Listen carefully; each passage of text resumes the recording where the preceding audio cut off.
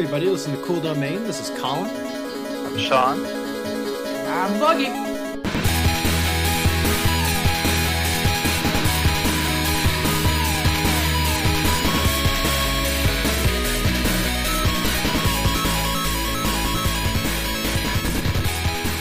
right, so lots of stuff to talk about. E3 just happened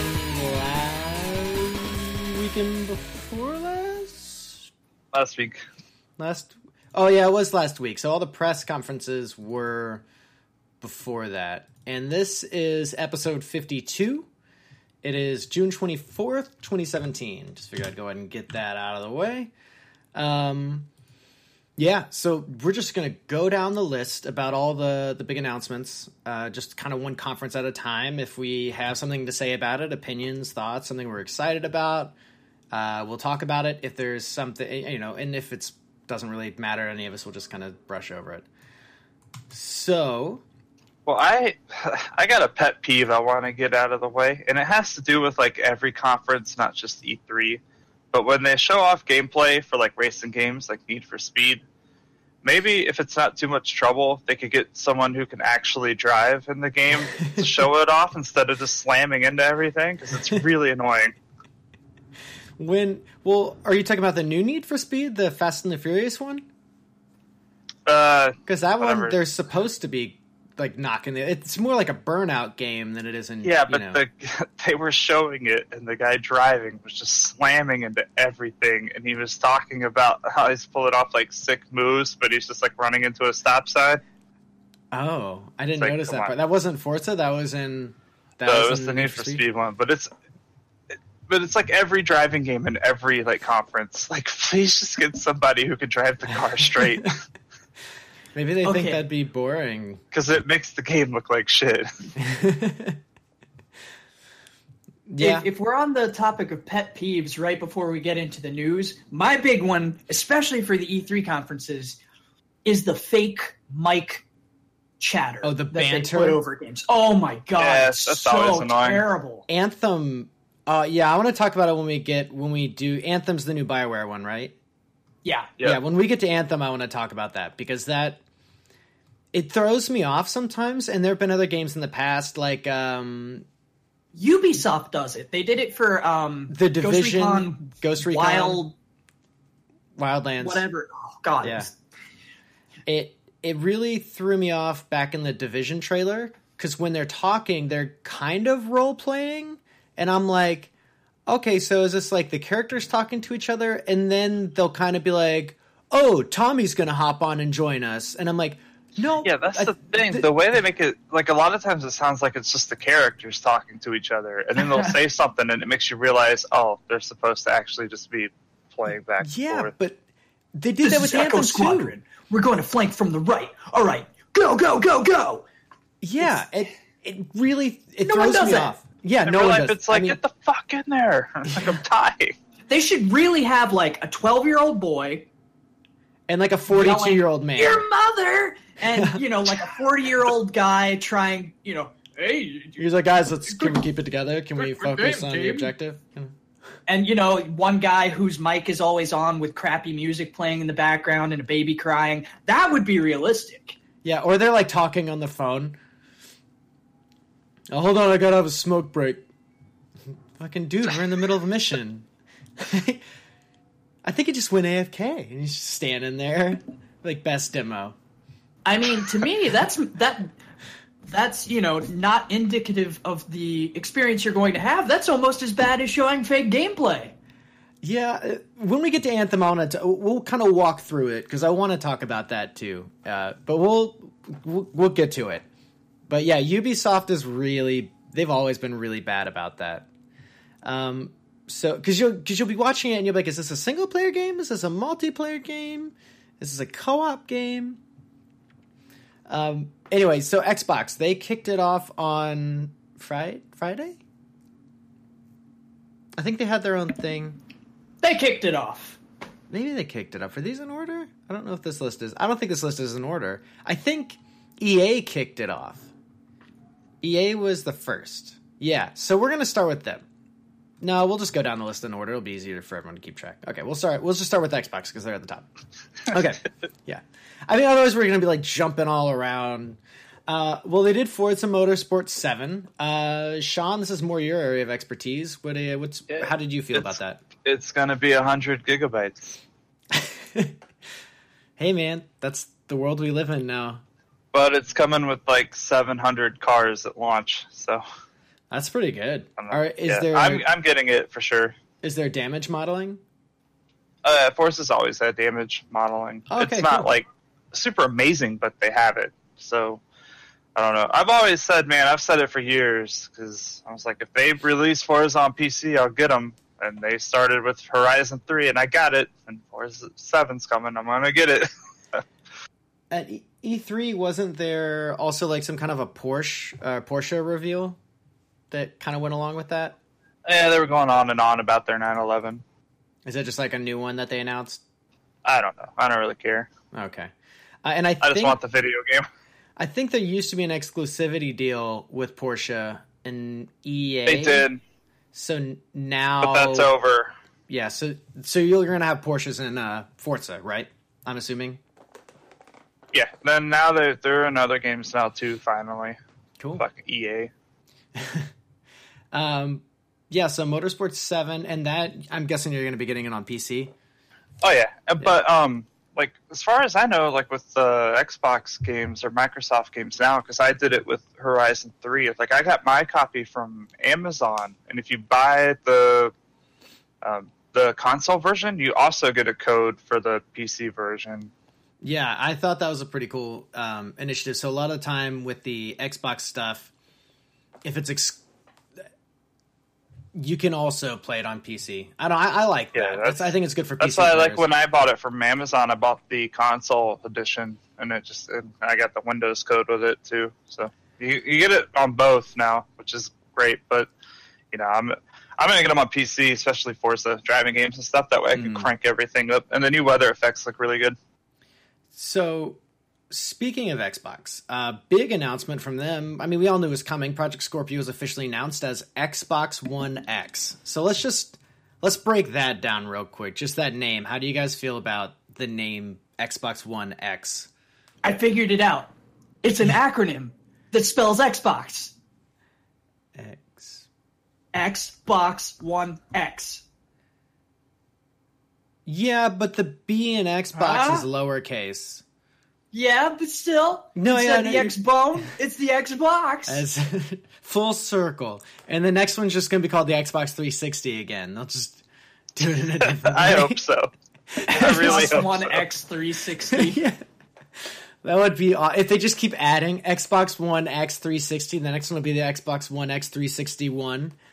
And then the Xbox One X 360 One X. The name doesn't bother me. After we got a console called the freaking Wii, it doesn't really, like, nothing could top that, I think. That's a silly name. We live in a post-Wii world. So Wii. So, yeah, it's going to be $400 or no, $500. It's the smallest console they've ever made. The size, they put it next to the controller, and it looks small. I think it looks sleek. So this one's only about the size of a Carnival cruise ship. Well, it reminds me of kind of about the size of like the original PlayStation 2. And I like the design of that one. That console looked good. Well, the color accents were good on the PlayStation 2. Like I like the I got the when I got the base, the vertical base, and it was like the blue that had the gradient, so it was like the PS2's space, and like the base was kind of like the Earth's atmosphere, kind of looked like. I did the same thing. I got the base, and the thing I love about the PS2 and the PS3 followed suit is, so I kept mine vertical, and the little icon was sideways, and I was like, man. Oh yeah. Well, I guess I can just break it off and then glue it on the right way up. And then as I went to kind of like twist it off, it just turned. And I was like, oh my God, they thought of it. They've thought of everything. Like this little detail is something that they've already figured out. And so I was able to turn it. And I think, Yeah, the PlayStation 3 does the same thing. You can rotate the little symbol if you have it vertical or if you have it horizontal. Hold on, I don't know. I got one right here. Let me try. Yeah, you can turn that little. Could you turn it? Whoa. So I knew It's only been out for like 10 years. I did not know that the PS3 did it. Yeah. Because I have my broken PS3 sitting right here at my feet, so I just reached down and turned it. Yeah. Oh man. Well, now you know. A bit late, but Well, hey, maybe some other people out there be like, "Wow!" Like, yeah, because I knew the PS2 did it. Because I think when like the manual for the base it said that you could do it, and I was like, "Oh, cool!" But you actually read the PS3 manual for. You were like, I got the base. I better read the manual to see how it I works. was flipping through it. Well, you just put it in. I mean, that's very thorough of you, Sean. I think it's a good call. It's always good to read the instructions, even if you don't follow them. Yeah, I could do it better. I mean, I was just going to break the fucking thing off and glue it back on. So, I don't know. I was pretty amazed when they did that. And then that was like the first thing I checked when I got a PS3. I was like, does this one do it too? And it did. And I was like, yes! It was very exciting. It's the little things, man. But the Xbox One X seems small. It's $500. I think the asking price... I think they're asking too much. No, the asking price is a little high, but when you look at the specs, you can't even build a PC I don't that think it's fast. that high. I think it's a good option, and I think they really need to lock down more first-party stuff, but it's really hard to get PC gamers on board because they're kind of already hooking us up, as we'd already talked about. So Yeah, it's about damn time, too. That's all I'm going to say. yeah, and I feel we're actually kind of getting decent ports now. Whereas, remember back in like, I don't know, 2007, 2008, ports to PC all just sucked. Oh, yeah. Yeah. Well, I haven't... The only one I've actually played that's a full release is Forza Horizon 3, and it runs butter smooth, and it looks great. I did Gears of War 4, and it ran great, and it looked really good. So that was kind of my experience with that. And I did Quantum Break, which did not run great. It ran like a bag of ass when it came out. Eventually, they fixed it. It took them like 6 months, and then I finally played it, and I was like, okay, this is good. This is smooth. But I think they were still figuring out the kind of games for Windows thing for this generation. But by the time Gears of War 4 came out, that thing ran butter smooth. I had a high refresh rate monitor. I was pretty much running at 144 frames a second the entire time, and that was with everything maxed out. It was a really well optimized game on PC. So Even optimistic. very optimistic. It's Minecraft in 4K. Yeah, that's something everybody wants. All right, Crackdown 3. So, is Terry Crews going to be in the game? You know, I don't even care. It was worth it just to watch him in the trailer. I'm still waiting for him to come to Overwatch. Yeah, oh my god. Just his character from Crackdown 3's trailer in Overwatch. He's just the Crackdown guy. I played the first Crackdown for the 360, and it was really, really great. At the time... Yeah, I remember when it came out, man, it got pretty good reviews. Yeah, that was like one of those system sellers. Games were simpler back then, and it played really well, and it had a lot of cool like traversal mechanics and collecting. It made like collecting orbs fun, which is something that hadn't been fun in games for a while at that point. Then Crackdown 2 came out, and it was all zombies, and it was not fun.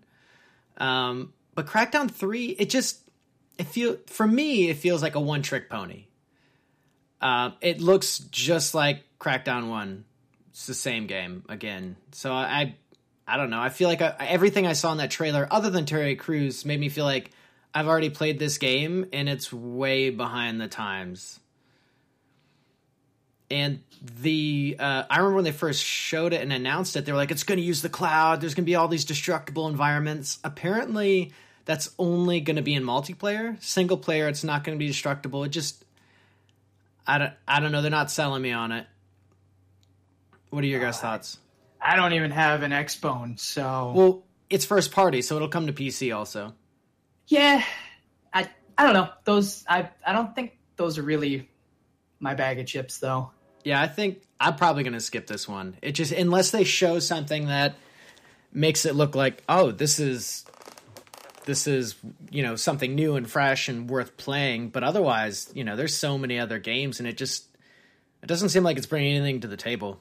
I mean, that's from what they showed. Maybe they'll show some more stuff, and its long development cycle doesn't make me very confident. It makes me seem like they can't lock it down. I don't know. I never played any of them, so this one might be a good one for me to pick up in a few years when it's like $15 on Steam. Yeah, yeah, pretty much. Or the Microsoft Store, Windows Store,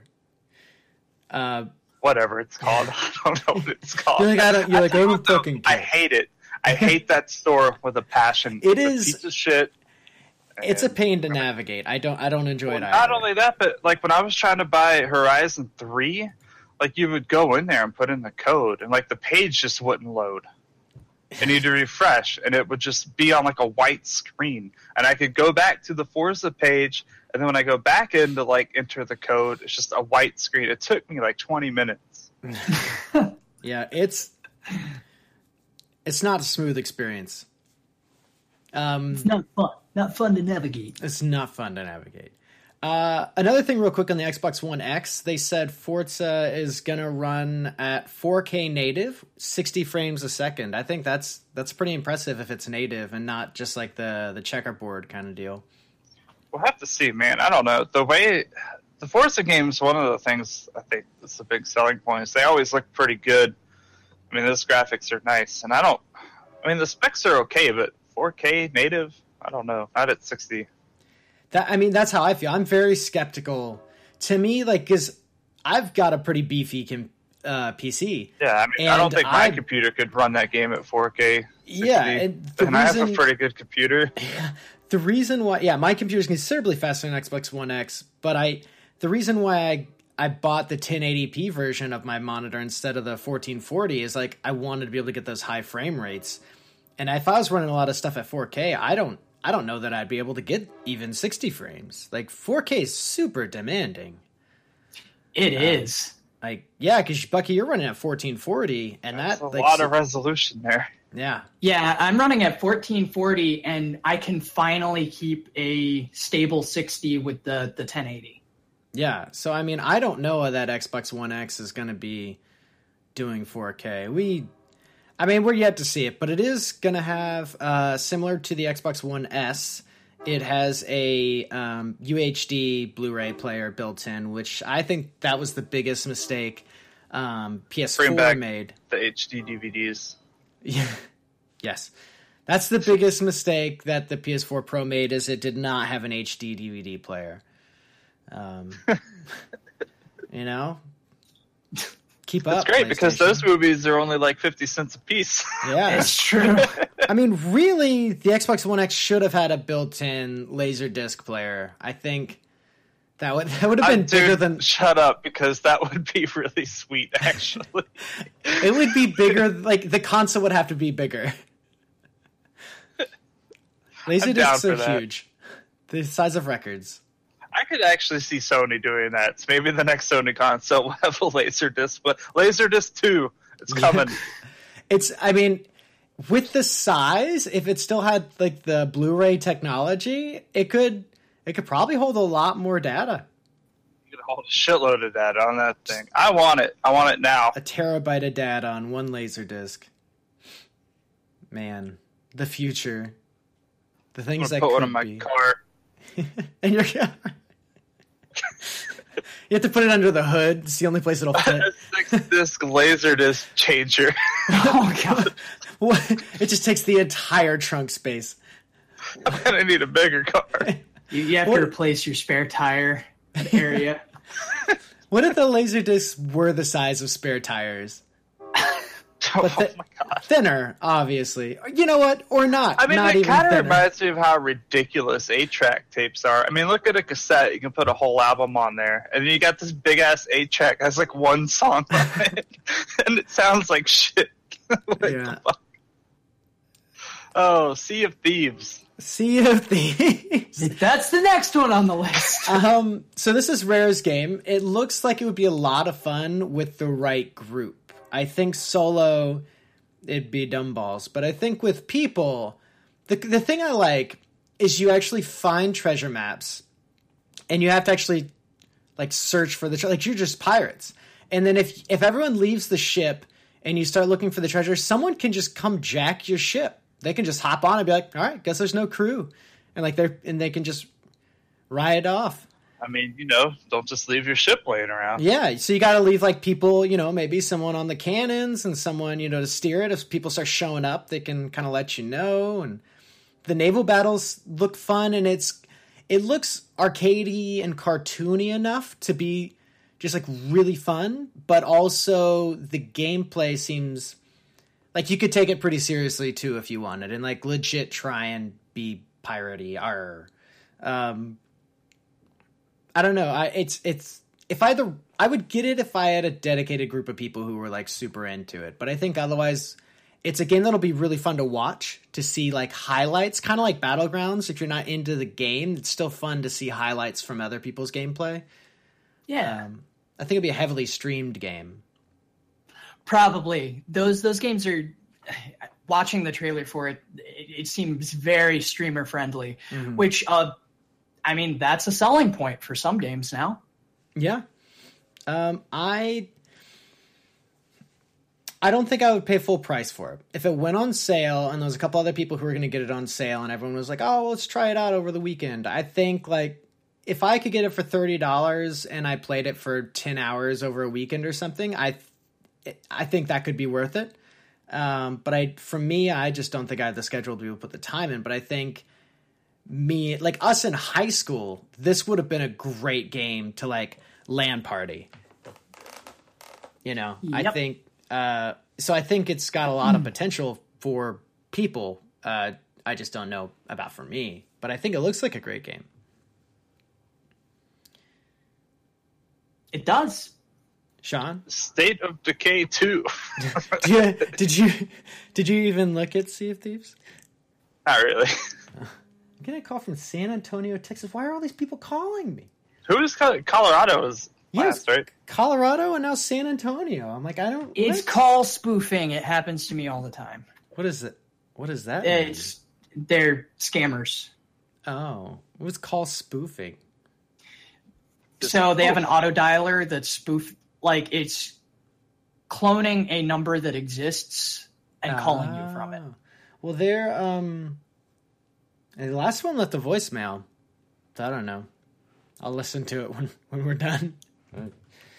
It could be about an open house tomorrow that I was going to check out. Anyway, back to games. State of Decay 2 looks just like State of Decay 1 to me. When you have games like Days Gone coming out, I feel like we had a lot of zombie fatigue. There have been a lot of zombie games lately. State of Decay 2, I'm not really excited. I'm going to skip it. I tried the first one. I didn't really like it that much. To tell you the honest truth, I think I'm just about zombied out at this point. I am. I never played the first one, had no interest. I have no interest in this one. So yeah. So Xbox conference didn't really have a lot for me. New Metro game. Okay. Was that at the Xbox? Yeah, that was at the Microsoft one, and that actually looks great. It looks pretty amazing. Now, have you guys played the other two? Oh yeah, I played the last one that came out. Last Light? They keep like re-releasing them, so I keep getting confused about which one was the last one that actually came out. Metro, and then it's got numbers. I think it was Last Light is the one. And then Last Light, I think, was the second one. I played them both. They're both great. I think Last Light's the one I played. It was really fun. I feel like they're more of a linear stalker kind of game. You can play on like Ranger mode, which with the last one, with Last Light, to get that extra difficulty mode, I think they had some dumb thing going on where you had to pre-order the game to get that difficulty mode, or you could, it was time locked. Yeah, and that's dumb. Don't do that, games. Don't do that.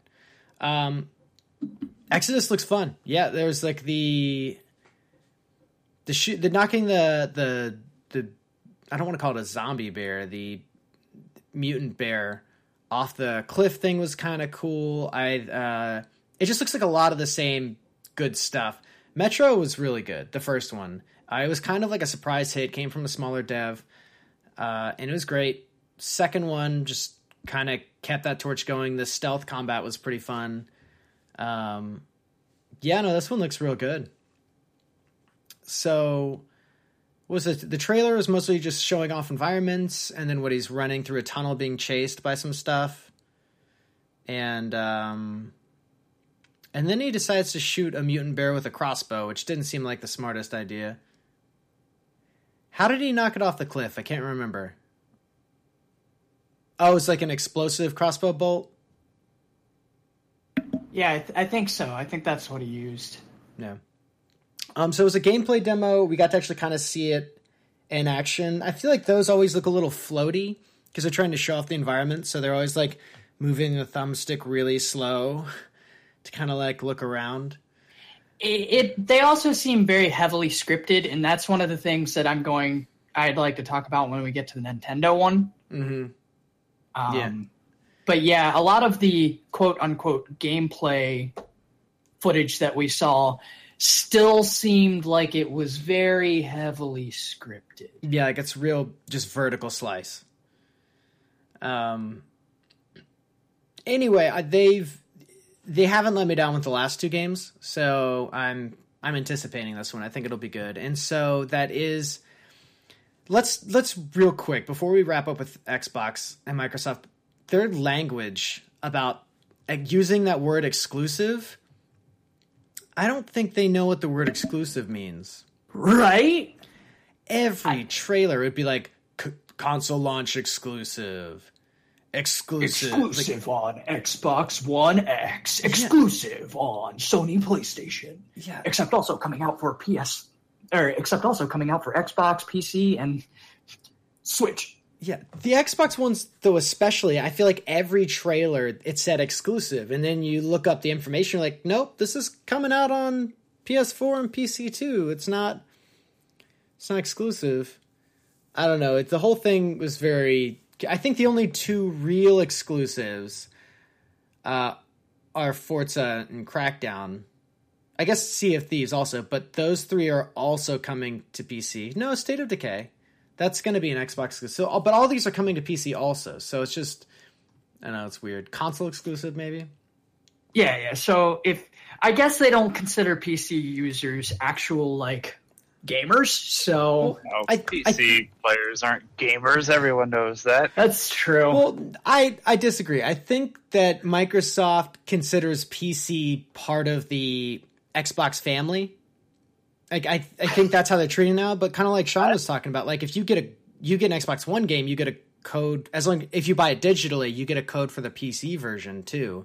So I mean, I think they kind of are just rolling it together so they can feel like this is our exclusive because they feel like they own the PC platform, which is weird. But I mean, that's okay. It means we get games, whereas the last generation the last two we were locked out. You know, it's because they want to sell consoles. Mm-hmm. But I'm glad they're finally coming around. Yeah. I'm not buying an Xbox. No, you're not. But that's what I like. I think they're okay with that. As long as we're still buying the games from them, they're okay with us not buying an Xbox. And I think that's kind of a cool mentality to have, where they're like, yeah, or you can get it on PC if you want to play that way. And I'm like, great, because I didn't want to get an Xbox. And they're like, that's fine. Here, you can still have the game. Whereas before it was like, the only way you can play it is if you buy an Xbox. And yep. I feel like it's kind of good guy Microsoft, at least to PC players, you know. So moving on to companies that don't do that. PlayStation, but luckily I have a PS4, so I'm not locked out of these. Days Gone. They first showed this, I feel, at the... maybe not the PS4 reveal event, maybe one of the first PSXs, but it just had the guy and he was getting swarmed by zombies, and I was like, great, another zombie game. And then the last demo we saw before this E3 was just it just seemed like more of the same thing. This new one, though, has really changed my mind. It definitely feels... There's so many zombies. Yeah, I think that the zombies work as a hive mind is really neat. And I think I'm actually kind of intrigued by the story. So you play as a bounty hunter, and you're bounty hunting. And you got a motorcycle. Yeah, it's not just, oh, we're in a zombie-infested world and we have to try to survive. Because that's what every other zombie game is about. It's about you versus the zombies and trying to get to a cure or trying to escape. This is a game where you're not trying to do either of those things. You're trying to hunt other humans as a bounty hunter. Like you're like, okay, the world's fucked. That's fine. We're going to leave that alone. I still got to make money.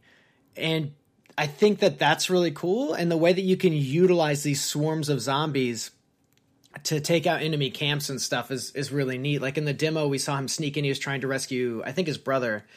And he put C4 on like this barricade and then blew up the C4. All the zombies rushed in and started attacking the camp, and then he snuck around while it was happening, climbed up, and was able to free his brother. And the other thing about the game, though, is that the world is persistent. So if you put C4 down in a place and then drive miles away and do some stuff and come back, that C4 you placed is still there. So like you can set up, if you know you need to go into an area to complete a mission, you can set up an escape route for yourself. And then as you're leaving, you can kind of like set off your traps or anything you set up along that route to help you out, because it's all persistent. And I think that's a really cool feature to have going on. Yeah, but just to play devil's advocate, I wonder how much of that was, purely scripted so that they could show it off, and how much you'll actually get to use those mechanics playing through the game. Yeah, and that's I think that's fair to be skeptical about that, because again, they're trying to sell a product at the end of the day, so they're going to kind of make it look as good as it can. It just gave me some good Last of Us vibes, and I like it. It seemed like fun. I want to see more, but I'm considerably more interested now than I was previous, where I would just it's like, great, a game where you get overrun by zombies. Whereas now I see like, okay, it's going a bit deeper than that. So, did you happen to see the trailer for that, Sean? I didn't see the trailer. I saw some highlight stuff from it. No. Any thoughts? Screenshots. I don't know. I want to see more. It looks really good. It looks, from what I've seen, it looks a little bit different than your classic zombie game. Hey, if anything, it looks like a good tech demo to see how many different rendered models you can have on the screen at once. You can do that with that Super Epic Battle Simulator, or whatever it's called. Which is fantastic. Is that on PS4 or is that on PC, Super Epic Battle? PC. I might check into that. It sounds fun. You can have an army of penguins versus an army of, like, turtles or chickens or knights or whatever.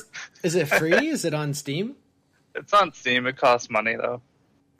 Okay. It costs dollars.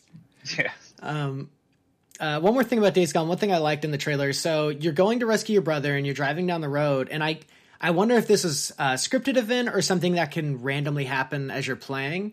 But he's riding on his motorcycle and he hits a trip cord that they put at about chest height if you're riding, and it just knocks him off his bike. And then these guys are ambushing him. And that fight reminded me again a lot of like Last of Us stuff. So he ends up like killing one dude, and then the other guy, he ends up wrapping a rope around his neck and like strangling him next to a tree. And just like that brutality and struggle of the fight, I don't know. It just seemed real intense. Whereas in the one of the early Last of Us trailers, they did something similar, and I saw that, and I was like, oh yeah, well that's all scripted. There's no way the game's going to randomly play like that. That's going to be like one set event. But the game did play like that. There were moments in Last of Us that weren't just a scripted thing, but people responded that way, and and it was that brutal and intimate and intense, and I really like that. So having more of that is something that excites me. So I don't know. I've got some really good vibes when it comes to Days Gone. I really want to check it out. So I'm looking forward to getting more footage, maybe like a 10-minute gameplay demo. That would be cool, or even just the reviews when it does come out. I don't know if it has an announced date yet. It might. I think Days Gone, I don't think they said anything, because I think they wanted to leave it open if it's going to come out this year, because it might come out at the end of this year and it might come out at the beginning of next year. And I feel like that's why they didn't give it an announced date, because they, they want to be able to have those options. So, yes. I agree with you. I'm glad you're excited. I'm excited that you're excited. I think it's good, because there's some games that, I don't get so excited about, but this one, this is one I'm looking forward to.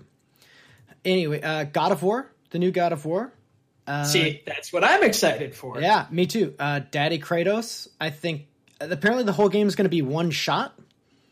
So no cutscenes, no breaking the action, no flashbacks. It's all from beginning to end going to be told in one shot. Yeah, and I think it'll... See, the games were... The past three were really good, and I love that style of game and combat and stuff, but Kratos wasn't a very relatable character. Like, he was actually kind of an asshole. A super asshole. Asshole. Just like the biggest jerk. You kind of hated him by the end of the third game. I did. I was like, I think you're taking this a little too far.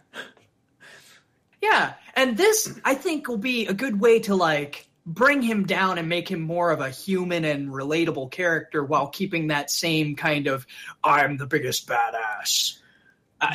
Yeah, I hope it's kind of redeeming for him, where he's, like, shows some humanity, and maybe, I think having that son character is, I don't know if that's, like, really supposed to be his real son, or... It gives him a weakness. A vulnerability. Yeah, there you go. A vulnerability. It gives him a vulnerability. And something he did not have in the previous games. Well, yeah, because in the last couple games, how many times has he been killed and then he goes to Hades and just climbs right back out? I'm like, this guy doesn't have a weakness. He literally gets, like, game. He gets impaled by Ares, and then he dies and just climbs out. He's like, hell can't contain me. And then he, like, kills Hades and escapes. And he kills, like, all the Greek gods, and by the end of the third... Spoilers, sorry. But by the end of the third game, he's kind of like, fuck the world. And pretty much it ends with, like, the world ending after he kills Zeus. And you're like, this guy's a dick. He even kills the gods that are just kind of standers-by, like Hermes. And what was the guy who... God, it's like the adventure... There's a Greek myth about him. He has, like, the reflective shield, and... I don't know, he kills that guy too, and that guy wasn't even doing anything wrong. I remember Kratos is just like, fuck you, you're in my way, and just, like, rips his head off, and I'm like, dude, you're a dick. It made him really unlikable. I've never liked Kratos as a character. I mean, I appreciate him because he just is, like, no bullshit, but it's so... He is what he is. Yeah, the man just likes to fucking kill. Yeah, the guy's just... I don't know. I don't feel like he's very flat. So I'm hoping this gives him some depth. And I hope through some exposition they explain how he got where he is. But it seems like he's in a foreign land and his son speaks the language.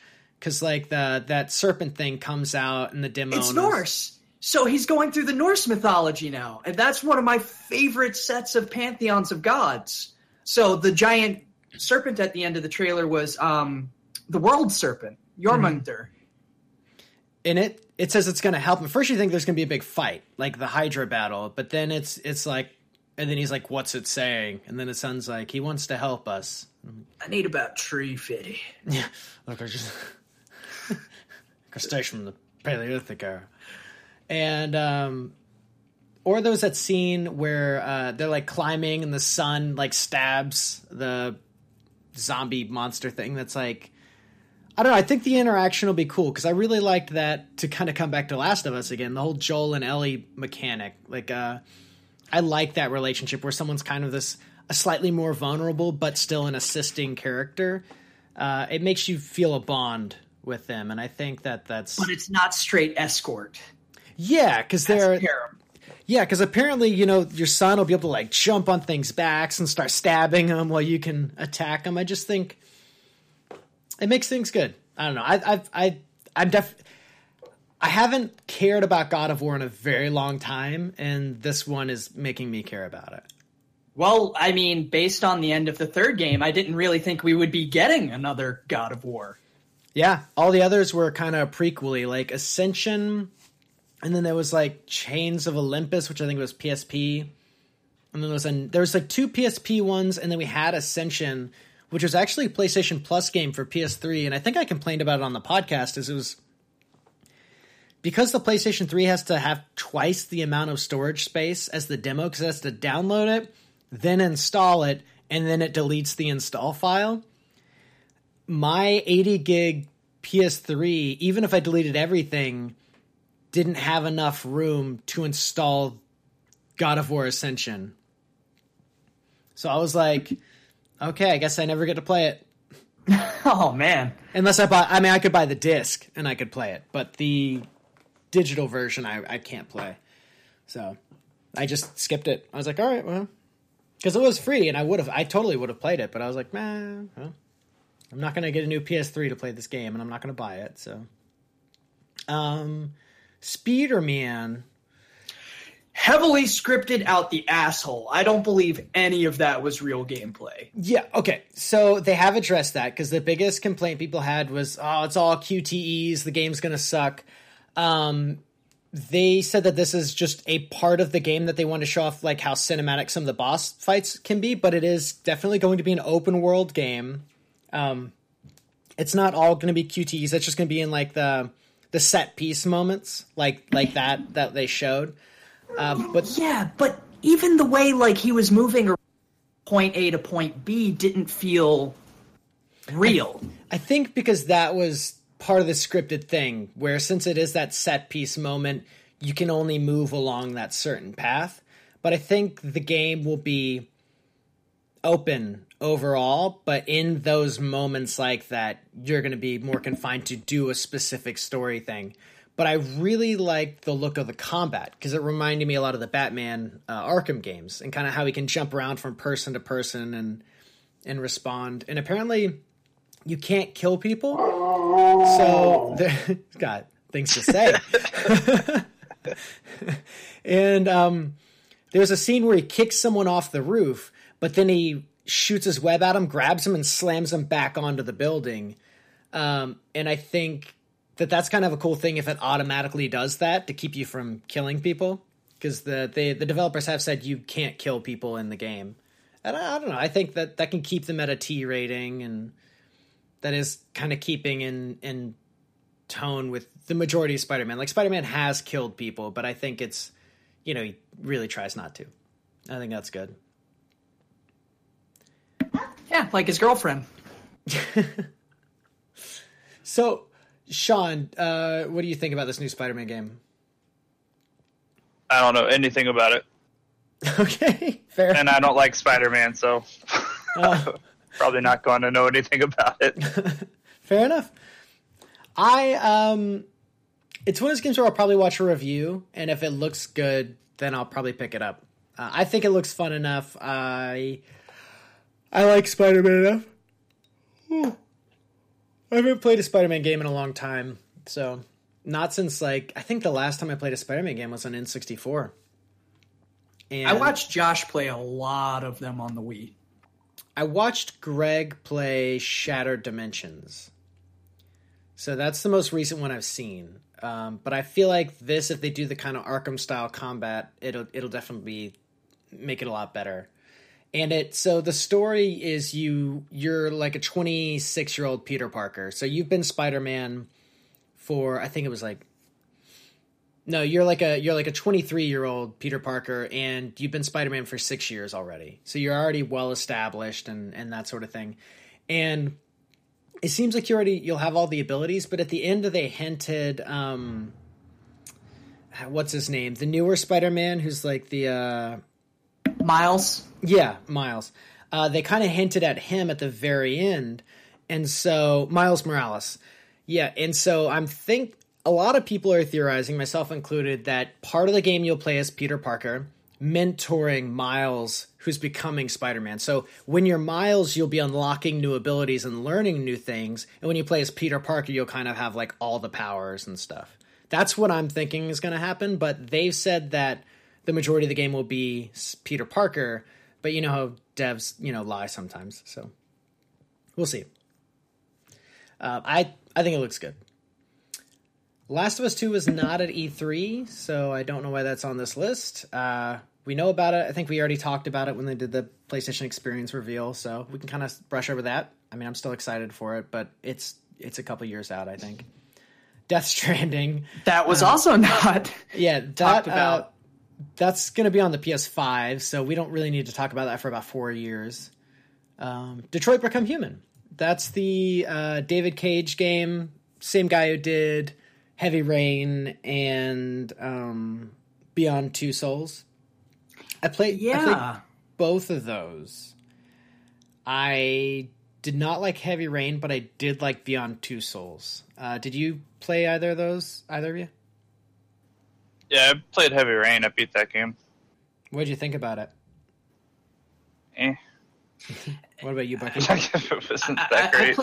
I played Heavy Rain too, and it wasn't really what I want out of whenever I sit down to play a video game. So it's not for me. I'm not saying that it's not good, but it's not good though.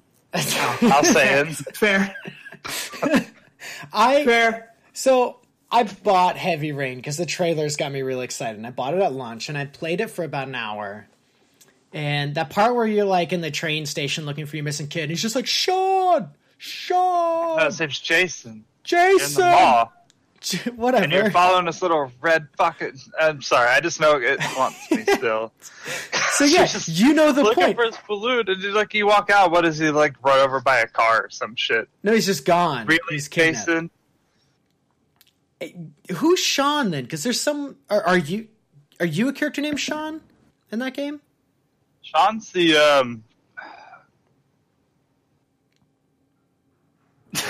I'm trying to remember. Sean is his son was in the Jason game. though, because he's just yelling, Jason. Yeah. It's like, oh Jesus. There's a scene where like the FBI guy gets mad. He sits and he's just like, God damn.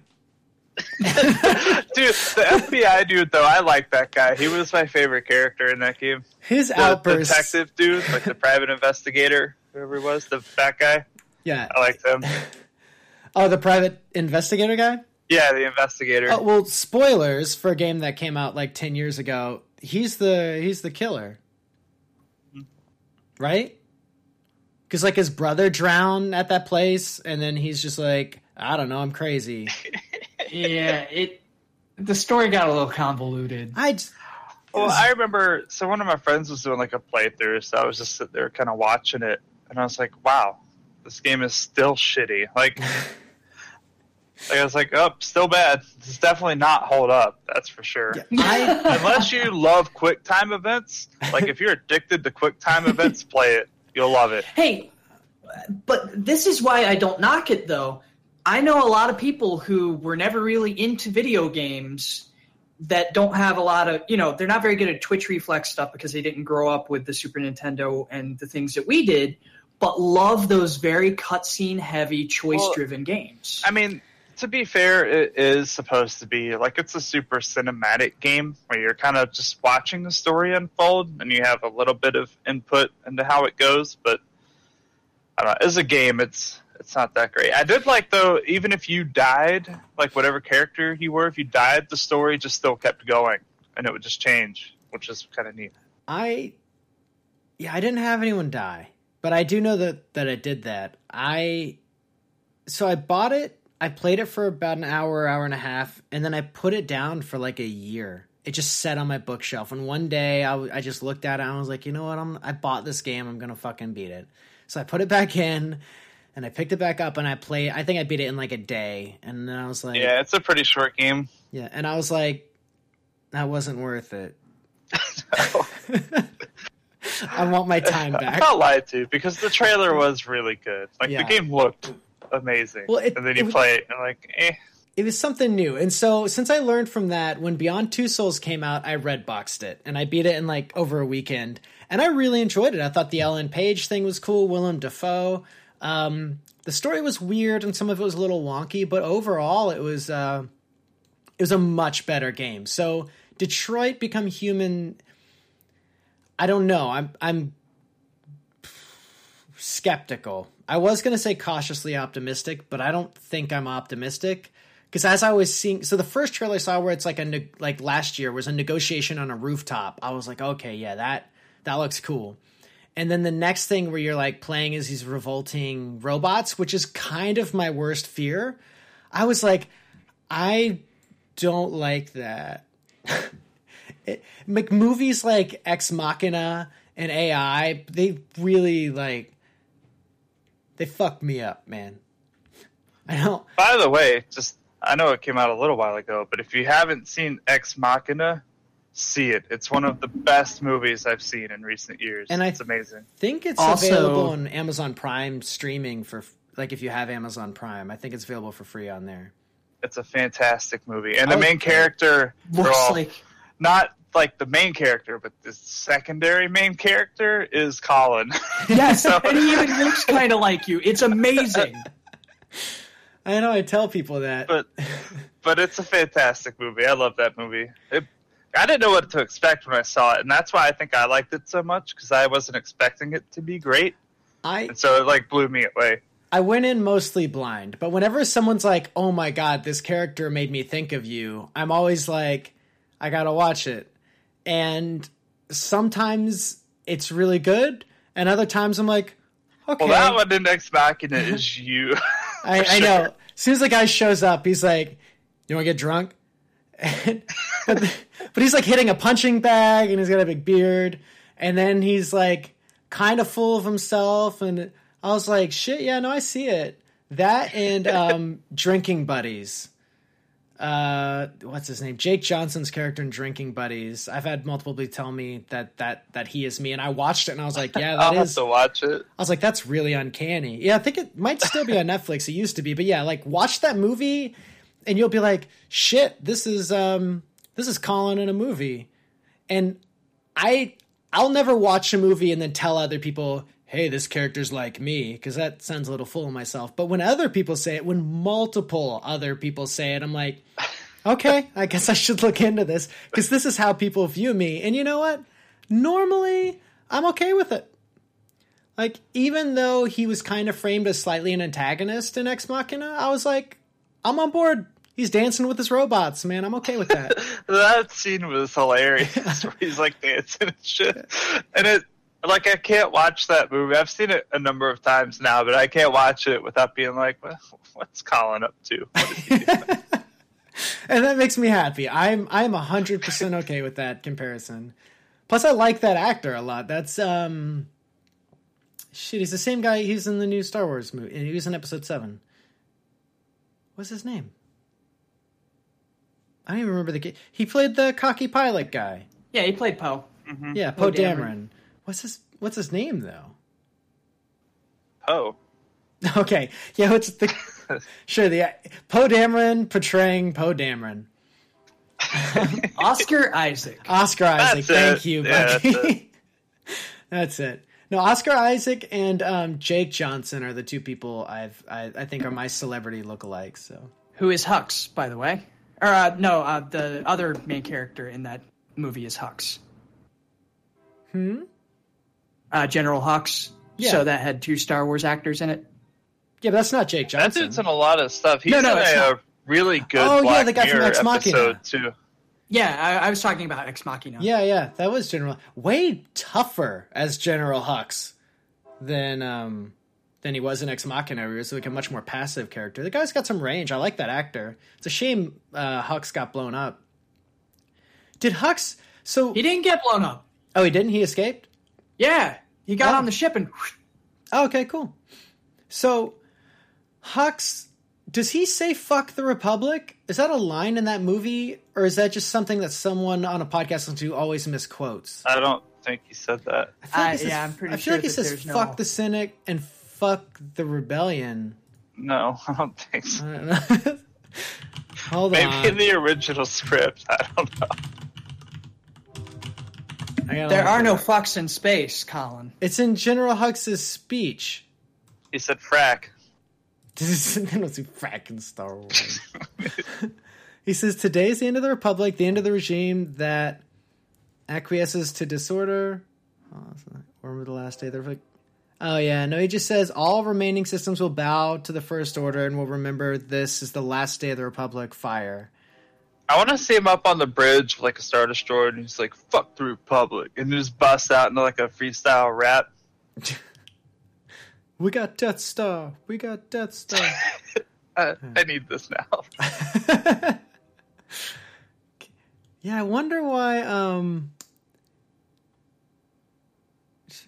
know. Anyway, so I guess he just quotes it for what he wishes General Hux would have said. I don't know. Anyway, Detroit becoming human. Detroit become human. Anyway, did you guys watch the trailer for that? No. Yes. I missed like the entire PlayStation one. All right, well, we're almost done with it. Bucky, did you have any thoughts on Detroit? Honestly, wasn't impressed. Like I said, those aren't my kind of game to begin with. And again, with the, you can change the world by small butterfly effects, and it'll branch out.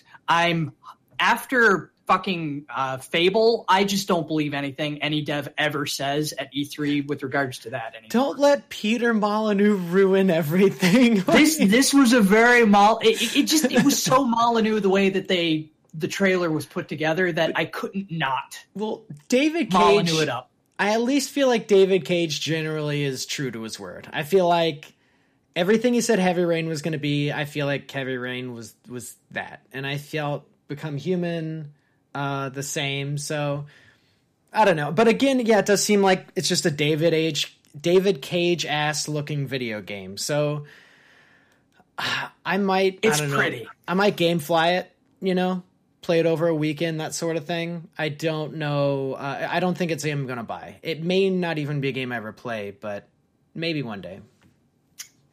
Just not for me. Sean, you got any thoughts on Gran Turismo Sport? I did watch the trailer for that, and oh my god, it looks so good. But I have a very love-hate relationship with Gran Turismo, and I'm pretty sure I'm just going to be a little bit let down because, again, no crash damage or crash physics. Like you're just going to hit other cars into barriers and be like boop and just keep going. But the car list is impressive. The graphics are beautiful. The game itself looks amazing. I don't know. I might be getting a PS4 soon. So Gran Turismo versus Forza, do you feel like they're different, or do you feel like they're both sims, or do you feel one of them is more arcadey than the other? I think Gran Turismo, the physics feel a little more sim to me, but I think they're both still more on the sim-cade side, with Gran Turismo being more realistic. But Forza now has the weather, and they have the damage, which kind of gives it a little edge. They both have positives and negatives. So you feel like you'll want to have both of them. They're not like mutually Yes. exclusive? Okay. Yeah, I'm not a fanboy to either one. I like both series. Okay. Well, I can respect that because, like, as shooters, I like playing Battlefield and like Titanfall. I'm not one or the other, so I think that's good. Hey, if you get a PS4, that's just another person we can play with online. Yeah, I am gonna wait for this one to come out and all that and see how it really is, but I don't know. Looks like might be getting the old PS4 soon. Well, if you get the regular version of the Slim, they're a lot cheaper now. That's probably what I'll do. Yeah. Just having the Pro, I like it, but I don't know. I was convinced on the podcast to get the Pro, and then I pretty much immediately did. And I don't know. I don't regret it. I'm happy I did it. Like I said, it's great for that extra little power too. Yeah. For the games that use it. Did you See, pick I don't one know. up? I'll Bucky? see if Sport has like I don't know. I'll see if it runs like a lot better, like significantly better on the Pro, but I'm probably just going to get the base model. Mm-hmm. Did you get a Pro, Bucky? Not yet. I've used them, but had to basically rebuild a computer here, so Yeah. there went the budget for this half of the year. Yeah, makes sense. I think we'll allow that though. Yeah. Well, you still got a regular Unexpected. one, so I mean, it's not like an upgrade is dire, you know. Yeah, and honestly, like Nier Automata and Neo both run fantastic on it and almost hold a solid 60 frames. You got Nier on the PlayStation? I do, yeah. I thought you got it on Steam. Well, on Steam, I forgot I pre-ordered it before I realized it was coming out, and it showed up at my door one day. Oh. well, Okay. also the Steam version is locked at 60 frames, so it's like you might as well just play it on PS4, especially if you're like pretty big into. I don't playing on have a PlayStation. PS4. So it's really weird because the gameplay can run at 60 and does on the PS4, but all of the cutscenes on every version of the game, even though they're in-game rendered, drop down to 30, and it's super That's common. The Witcher does that. Yeah, Yeah. I don't like. They it. run at 28 FPS. for that cinematic yet streamlined look. They just split the difference between 24 and 30. They're like 28. Because I just got it on the Steam sale, and so like I was playing it, and of course the first thing I did is I just jacked every setting to max except for like blur or whatever, motion blur and shit.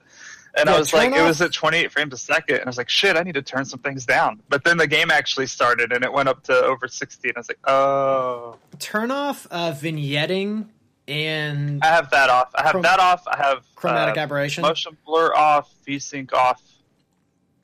Chromatic aberration, turn that off too. It's I shit. think I have that one off too, And because I don't really care for that kind of stuff in video games. and there's two different blur options. One is motion blur, and then the other is just blur. One of them is okay because it's like if you're spinning your sword, it'll be kind of blurry. But then there's the camera blur, where like if you turn the camera too fast, and then turn the camera one off because those always suck. I have that. I don't like motion blur. It's dumb. Your eyes do that for you. In sharpness, I would say don't turn that on. I mean, unless you like that look. I don't like the way adding that sharpness looks to a game, so I always keep it off.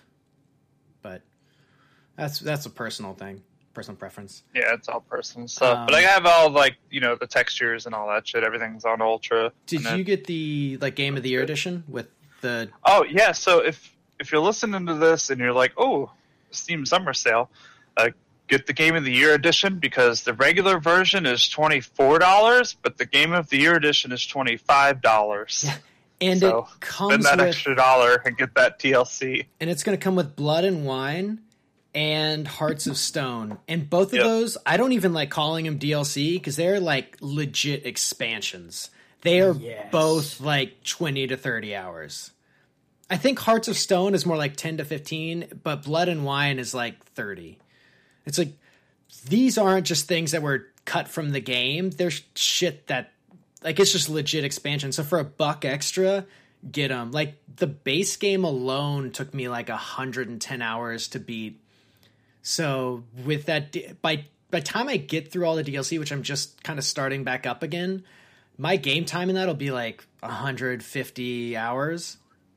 I'm liking it is so far. I'm still insane. early into it. I'm only like 2 hours into it, and it sucks because like as soon as we're done here, I'm going to be gone all day today, and I'm like gone all day tomorrow, and all I want to do is play The Witcher. Dude, it's so good. Once you get familiar with the combat and the game systems, it all flows really naturally.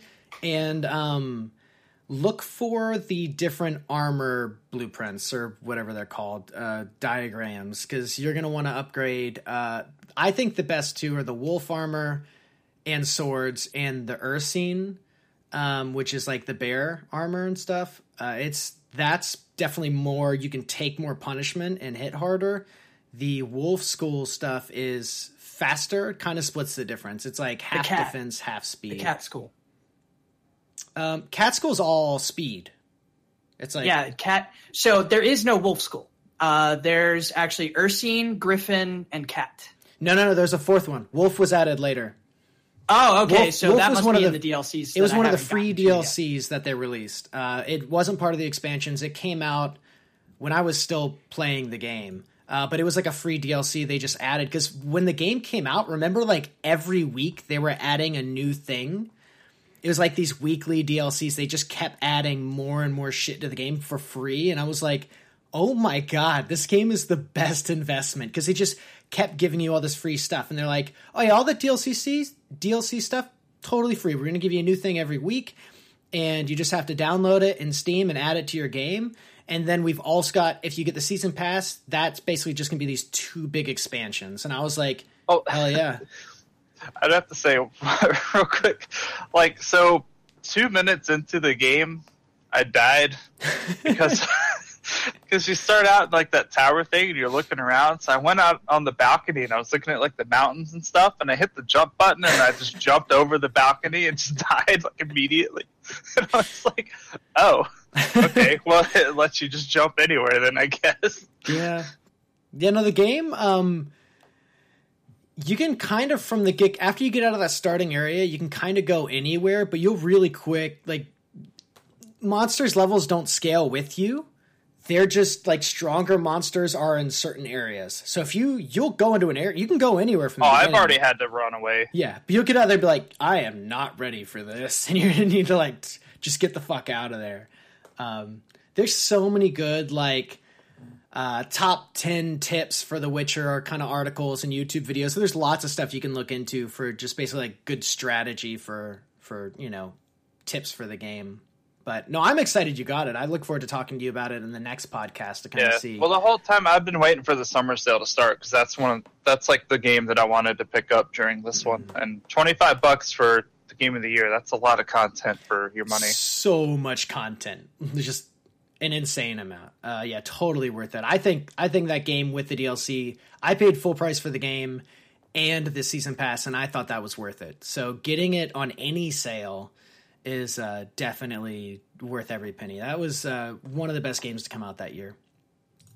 Okay, so Uncharted: The Lost Legacy. We can just kind of brush over this. It was so. The best way to have bought it would have been to get basically the season pass for Uncharted back when they were still working on it, and I think they didn't know it was going to be this big. But it's going to get a full disc release. It's going to be longer than the first Uncharted game. It's going to be about 10 hours. You play as Chloe she's in Uncharted 2 and in Uncharted 3. And also there's Nadine, who's from Uncharted 4. And it's a story about them. So Nathan Drake's not going to be in it. It's going to be about 9 to 10 hours, and it's $40, and it's going to get a full disc release.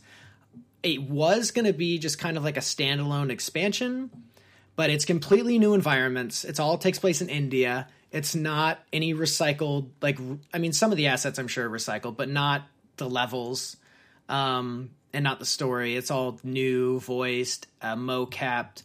I think for $40 for a game that's essentially a full-length single-player experience, I think it's totally worth it. I'm going to pick it up.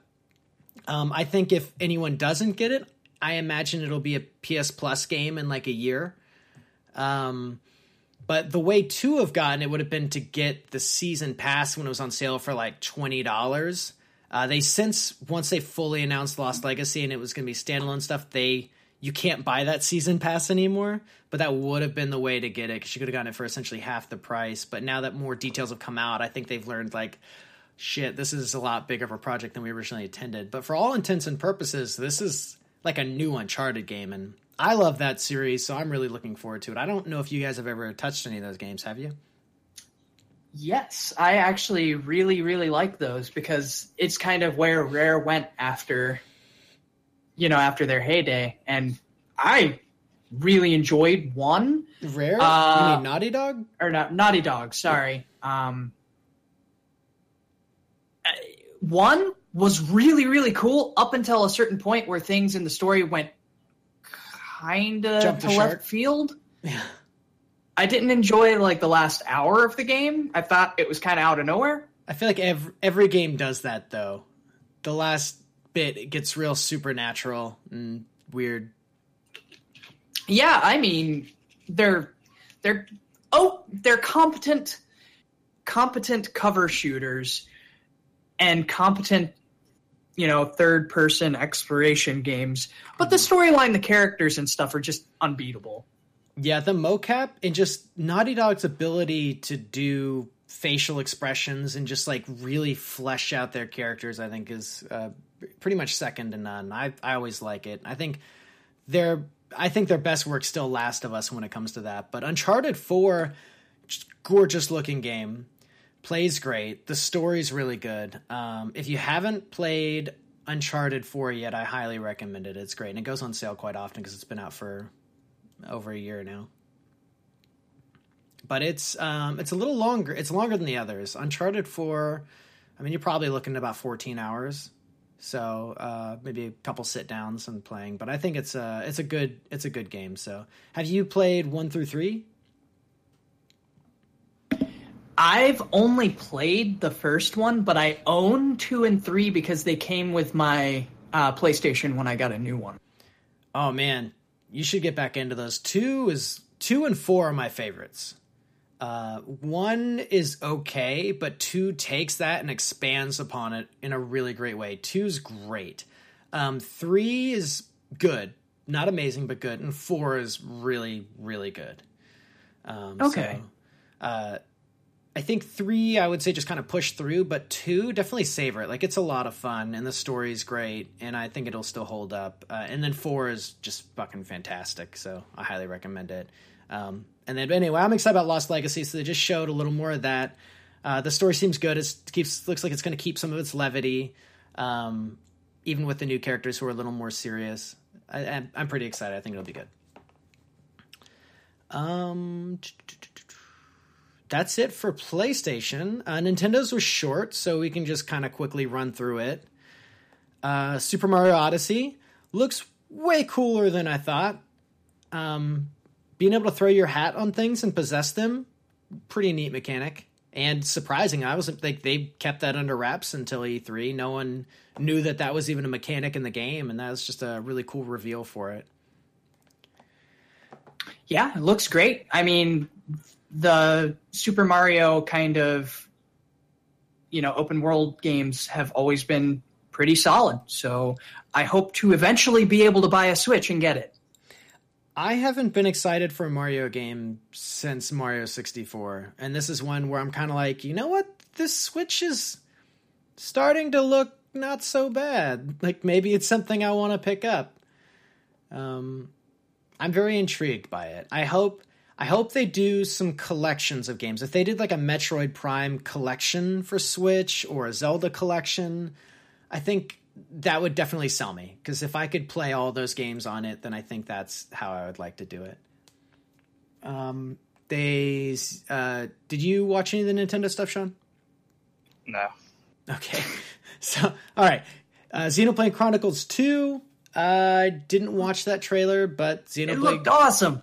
The first one apparently did good, right? The first one's awesome. All right. It's long, though. Don't you have to play like 60 hours before you even get the mech? Or 30 hours or something? There is no mech in the first one. So you're thinking of not Xenoblade Chronicles. It was the other one that came out that had a Xeno name to it. Xenoblade Chronicles, which was the first one that was on the Wii, that there was a huge fan petition to get them to bring it over here because Nintendo of America hates... What am I or Nintendo of Japan hates Nintendo of America. Xenoblade Chronicles is you're all on foot. Okay. And it also came out on the 3DS. Is it like a Monster Hunter kind of game? No, it is a JRPG. What am I thinking? Xenosaga? No, there's another Xenoblade, but it's not Chronicles. So Xenoblade Chronicles, Xenoblade... You're thinking of Xenoblade Chronicles X. Which is a different Xenoblade game. X, which is similar but different. That's the one that came out on the Wii U where you get the mech. That's what I was thinking hours. of. Xenoblade Chronicles 1 was a 200-hour-long JRPG on the Wii. Are they related? Same universe? I think... I haven't played Xenoblade X, but I think they're related. I have Xenoblade Chronicles on both the Wii and the 3DS, and it's a really, really good JRPG. My only problem with it is way longer than I have time to actually play and beat now. There's so many Xeno. Like, there was Xenogears on the PlayStation, then there was Xenosaga, then there's Xenoblade, Xenogears and Xenosaga are related. Yep. But these are not related. Oh, man. To that universe. That's too much for me. But anyway, well, that's exciting. All of the voice acting is done by, in the first one, is done by British people, and it is amazing. Because it originally only had a Japanese and a UK release, and it was never going to come to America. Well, I'm glad they finally did. Yeah, they did. And it, for a while, the resale of the Wii version was like $120. Shit. Yeah, and then they came out with the 3DS version, and it made it worth pretty much nothing. Which one did you play? I have both of them. Did you beat them both? No, like I said, I still have it on the 3DS, and I still play it every once in a while, but I don't think I'll ever actually beat that game. Chipping away at it. Well, if you get a Wii or a Switch, you'll be able to play the second one when it comes out. Yep, and it looks great for people who are into that kind of thing. Untitled Pokemon RPG. They said, we're making a Pokemon RPG for Switch, and that is a core one. A core one. Yeah. And okay, and that's all there is. There's no other information. So, Metroid Prime 4. Just an image, just said Metroid Prime 4. I think it's just basically to say, hey, stop asking, we're making it. It's coming to the Switch. No date. And I'm fine with that, because the Prime games were awesome. Yeah, I'm going to start playing Prime pretty soon, because I never played them. So I'm going to play through 1 through 3, I think. I think you'll enjoy them. They're very, very solid games. Controls are a little wonky. Like now, like the controls haven't aged well. No, but if you actually have a Wii or a Wii U, they work really well with the motion controls. Okay. Yes. I'll have a think about it. They announced some Breath of the Wild DLC. Okay. It's cool. I wish I could play the game, but I can't because I don't have a Switch. I've still been looking. That's almost 4 podcasts now, and I still haven't been able to find one. Switch. Apparently they're ramping up production, so that's good. There should be more soonish. Fingers crossed. Mario plus Rabbids, a game that was super leaked because Ubisoft is the leakiest of publishers. And at first it seemed like, oh, this doesn't seem good. But now it seems more like an XCOM kind of deal. Yes. Looks kind of fun, actually. So there's actually something about this one that I didn't realize until it was pointed out to me. I don't know if you saw the image of the director for the game. So it was a guy who basically got stuck in Ubisoft hell, and all he was allowed to do was make Rabbids games. And then he got asked to make a game with one of his heroes, Shigemoto, and, make a Mario game with Nintendo. And whenever they announced it, it pans over to him just very briefly, and he's crying in his seat. Yeah, I saw that. Because he's so happy. I didn't know what all that was about, but I saw the meme of him crying. Yeah, so he was just so proud of the fact that he made something that, with one of his heroes in an IP that he loved growing up. I thought it was a good sentiment, and that kind of made me look at the game in a different light too. I'm intrigued by it. If I got a Switch, it's possibly something that I would get. That is all. Splatoon 2, I don't really have much about that. I didn't play the first one. Solid third-person multiplayer shooter. Yeah, it did. The first one did real well. The first one looked really good, but I don't have any way to play it, so. It was refreshing to see Nintendo have a new IP.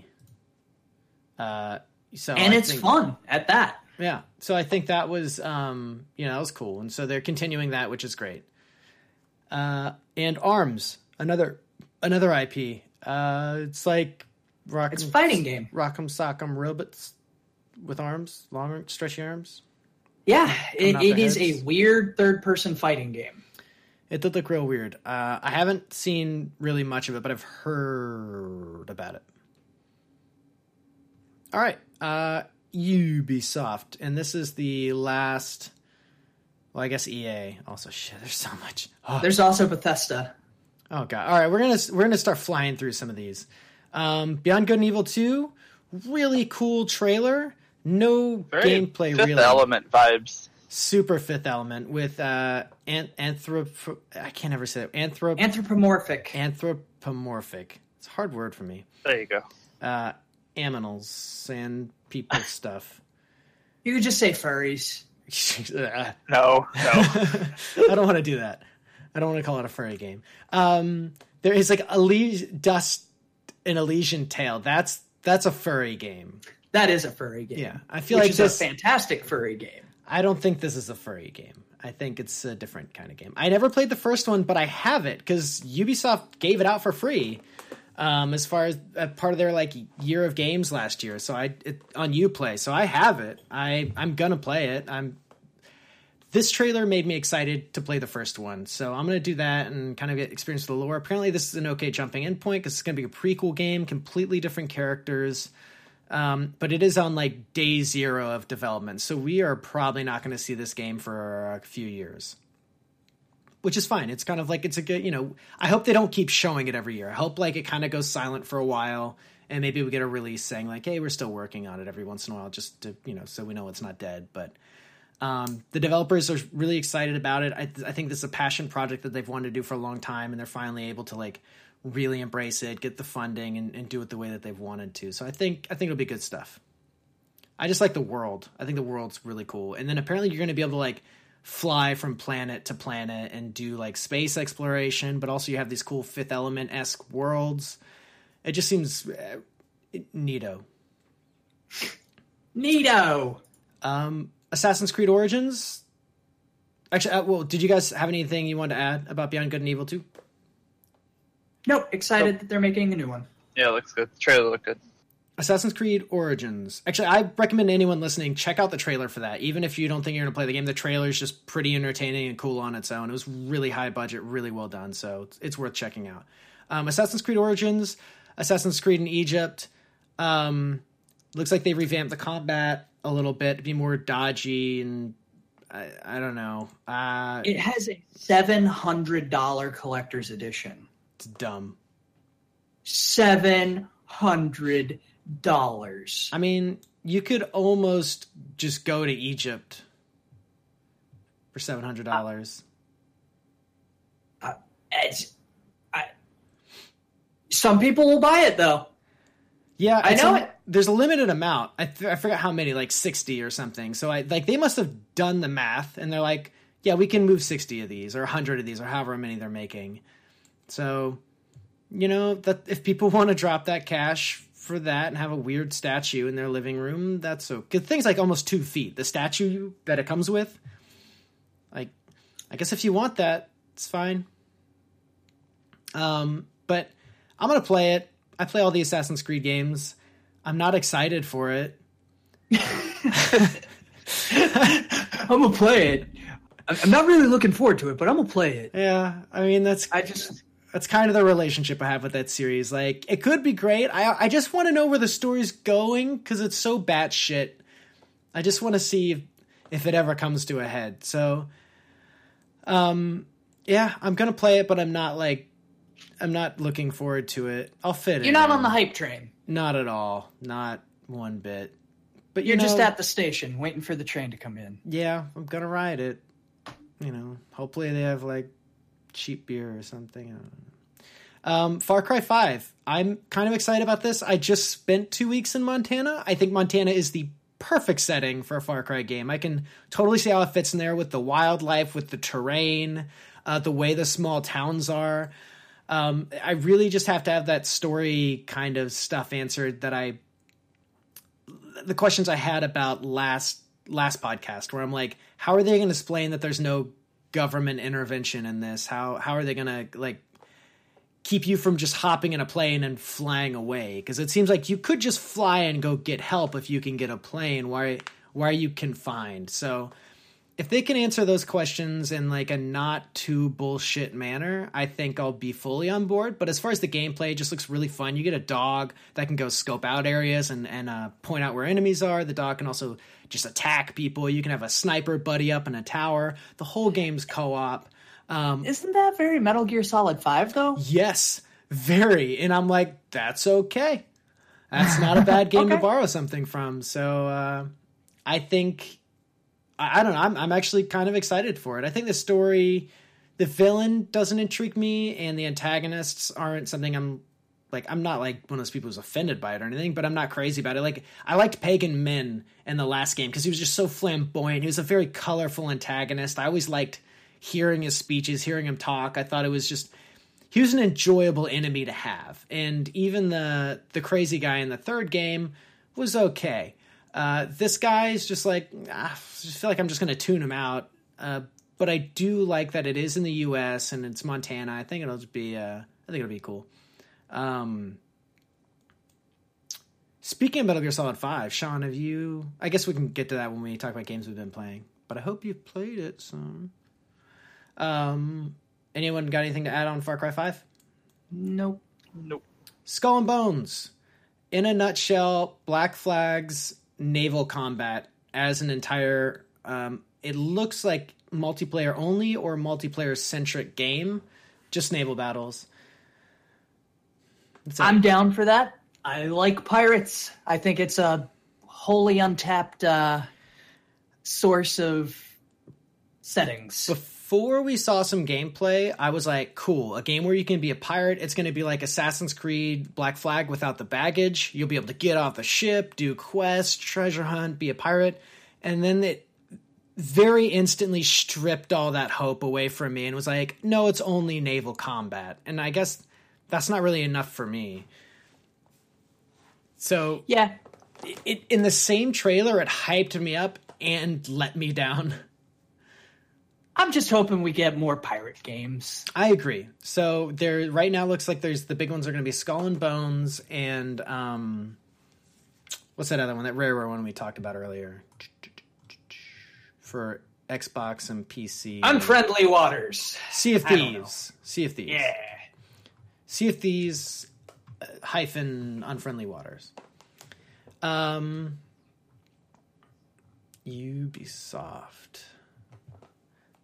The Crew 2. Does anyone care about this? It's a game. It's a game. Mario and Rabbids, we already talked about that. Fractured Butthole. I feel like we've already talked about that. Coming out? Yeah. Phone Destroyer. It's a mobile game. Starlink. Battle for Atlas. Was that the Switch game where you got the little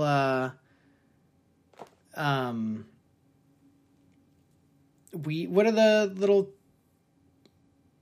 little toys to life stuff with amiibos? Yeah, like the little amiibo where you can attach guns and stuff to it. I think that was Starlink.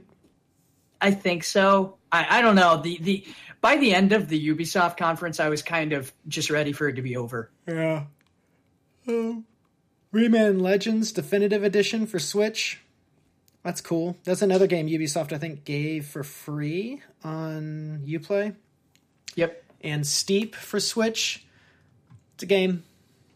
I think Steep is the most forgettable game that's ever been made in all of history. I played the beta when it came out, did a couple of the little missions. I said, this game is kind of shitty, uninstalled it, and I forget about it until it comes up. In fact, I just went and looked, and I'm actually kind of impressed because right now there are 360 people playing it, but the all-time peak for this game was 2,087 people. It's pretty low. That's worldwide. Man. And it's another game. They gave that away on Uplay. I have a copy. It's so dull. It's just a forgettable game. Well, I started it up and it's frame locked at 60. There's no way to unlock it. And I'm like, I've got a high refresh rate monitor. I don't know. That was kind of when I checked out. And I was like, I'm not even crazy about this game, so I just uninstalled it. That was it for me. All right, so we've got EA and Bethesda. Jesus, so much. And there's also some that weren't included that I was hoping to talk, because Activision. Monster Hunter wasn't in any of them. Oh yeah. Who? Yeah. No, I watched the Monster Hunter trailer. Who was that? That was during the Nintendo one. That wasn't during Sony? It was during both. So Nintendo said that they're going to be creating a new Monster Hunter for Switch. Okay, that's going to be one of the core ones, like, that'll be Monster Hunter 5 or 6. Mm-hmm. But the big one was Monster Hunter World, which is also going to be on PC for the first time in forever. And that I'm excited about. Yeah, and they said that this is also a core Monster Hunter game. It's going to have all 14 weapons, because I guess weapons are a thing. But people were worried that it was going to be like a light version, but apparently it's going to be like a full legit version. They have a grappling hook. It looks like the trailer looked really cool. The trailer was so heavily scripted, though. There was not an ounce of real gameplay in it. But for me, this might be a jumping on point for Monster Hunter. Like, I might finally get into that series. Maybe. It is super grindy. Yeah, I'm not crazy that's about half that. The fun. Also at Sony, that's something that wasn't on the list. Shadow of the Colossus remake. Yep.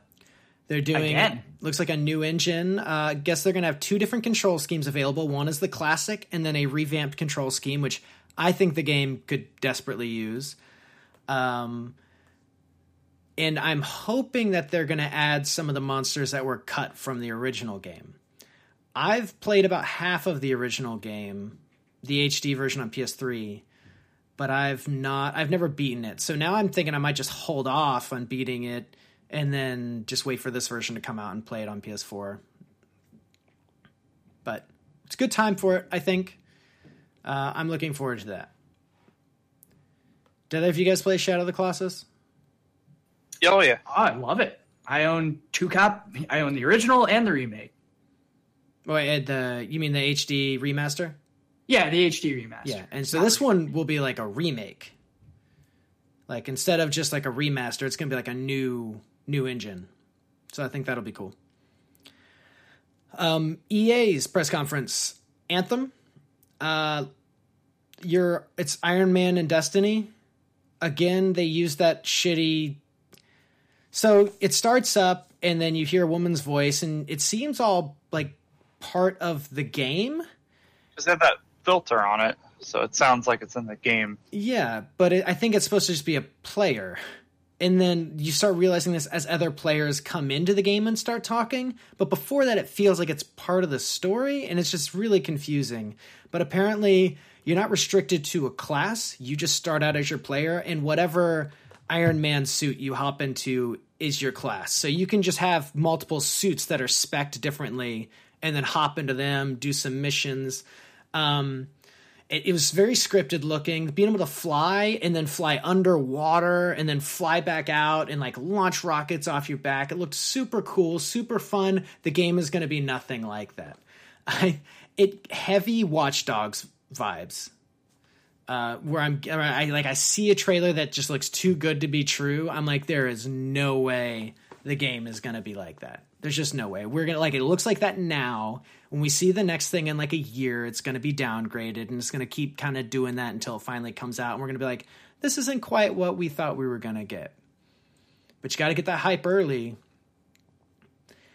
On the bright side, it is BioWare. I think this is what their A team, the Mass Effect team, is working on now. They're doing this, and that's why their B team did Andromeda and why it subsequently didn't do very well. So, I don't know. Could be great. We don't know a lot. We just saw a little slice, and it was a good slice. We'll see where it goes from here. What are you guys' thoughts? Works for me. I mean, I'm glad to see new IPs, just in all honesty. Yep. Mm-hmm. It is nice. It's been a while getting some sequel fatigue. you know. Star Wars Battlefront 2, got to actually see some gameplay, got to see a match, and that I'm excited for the single player, but I really wanted a single player for the first game. The match looks like they finally brought classes back. It looks a little more refined, a little less generic. It actually makes the prequel movies look cool, like fighting on Naboo and that looked pretty sweet, actually. Yeah, it looked fun, man. I hope they do a beta so I can really try it out. But unlike the first one, I think I'll pick this one up. And they said that all the DLC, I think, will be free, but there are going to be microtransactions in the game. I think that's how they're going to compensate. So that's a slippery slope. It could be really, really cool. I like the fact that they're not dividing the player base. That's the problem you run into with a lot of shooters like that in map packs, is you start dividing the player base between people who have it and people who don't have it. And then a lot of people start dropping the game as people start playing more and more of the new maps. All the players who didn't buy the season pass start dropping out, which I think they saw with Battlefront. I think they're seeing it a lot with Battlefield 1. That's why they allow the thing where if anyone in your party owns those maps, the whole party can play on the map. I think because they're realizing that dividing that player base is just making people drop the game and switch to other games instead. Whereas I think their original hope was, oh, well, it'll divide and then everyone will want to stay on board, so they'll buy the season pass. And I think that's just not happening. So this is kind of their answer to that. That's what I'm thinking. But no, I think that the game looks fun. And you said, do you guys think this is going to be a game you're going to be picking up? Maybe. I mean, having the single player campaign is the big part of it. Mm-hmm. It's been a long time since we've had like a single player Star Wars shooter. I feel like Republic Commando was maybe the last one. I think so. And that was when did that come out? A long time forever. I want to say like 2004, 2005, February 2005. I ran on Unreal Engine 2. So it's been like 12 years. And that game was set up to have a sequel based on the ending, and then it just didn't. So good, though. It always goes on sale. A Way Out looked good. Yeah. It's the whole thing is co-op only. It is, you can do co-op online, but it's heavily encouraged couch co-op.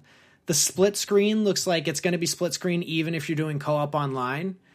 One person can be playing while the other person's going through a cutscene. It's very separate stories, and the players have to decide on kind of what they're going to do. Like, you just break out of jail and you need to rob a gas station to get some money. You only have one gun, though. So players have to decide who's going to get that gun, who's going to be on lookout, who's going to go in and rob the place. And I'm super excited about it. I need someone committed to playing with. I think that's a situation everyone's going to run into, and I think that could be a really fun game.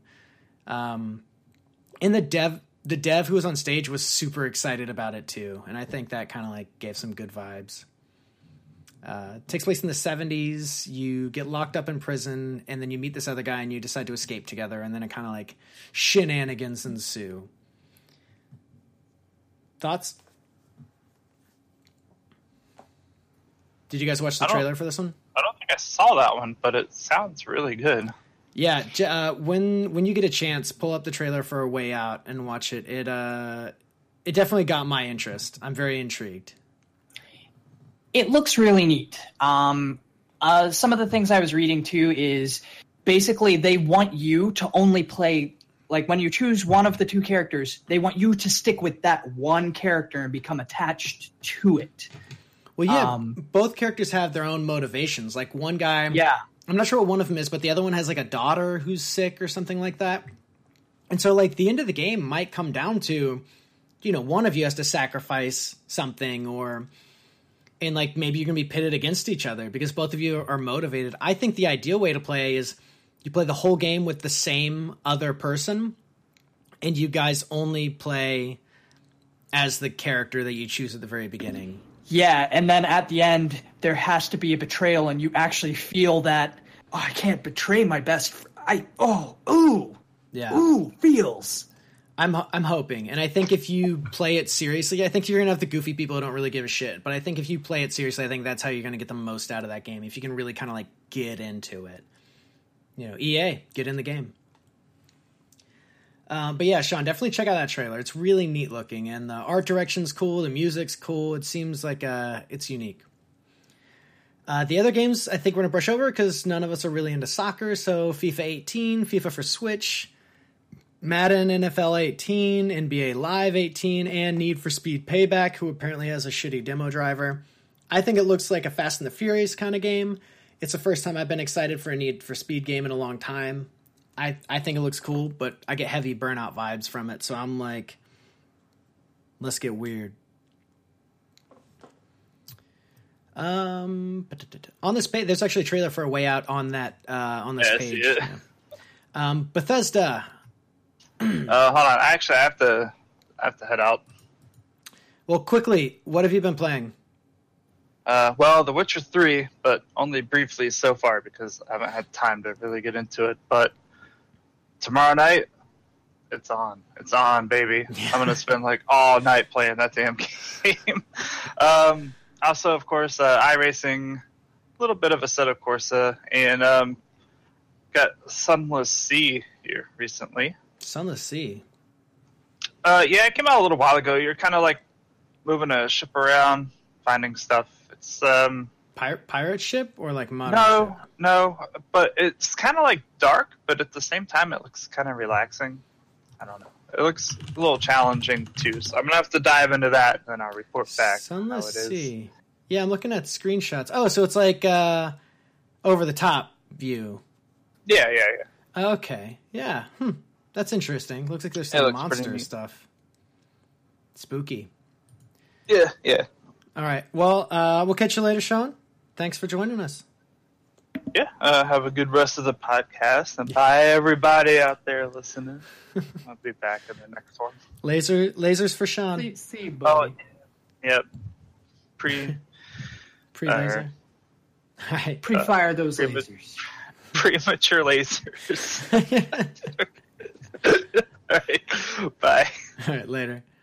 So Bethesda.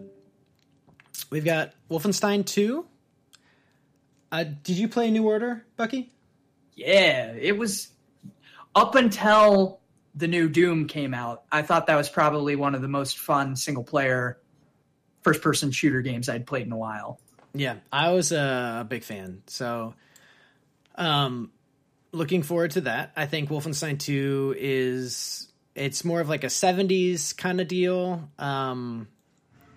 The last time we saw BJ at the end of Wolfenstein, things weren't looking so hot for him. So I guess we're going to find out how he got out of that sticky situation.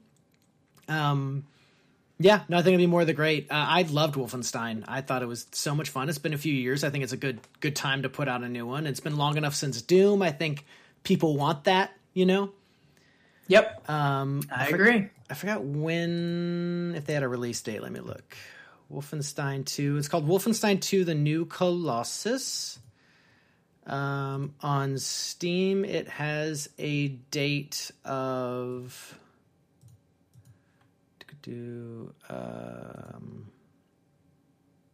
October, 27th of October. So about 4 months from now.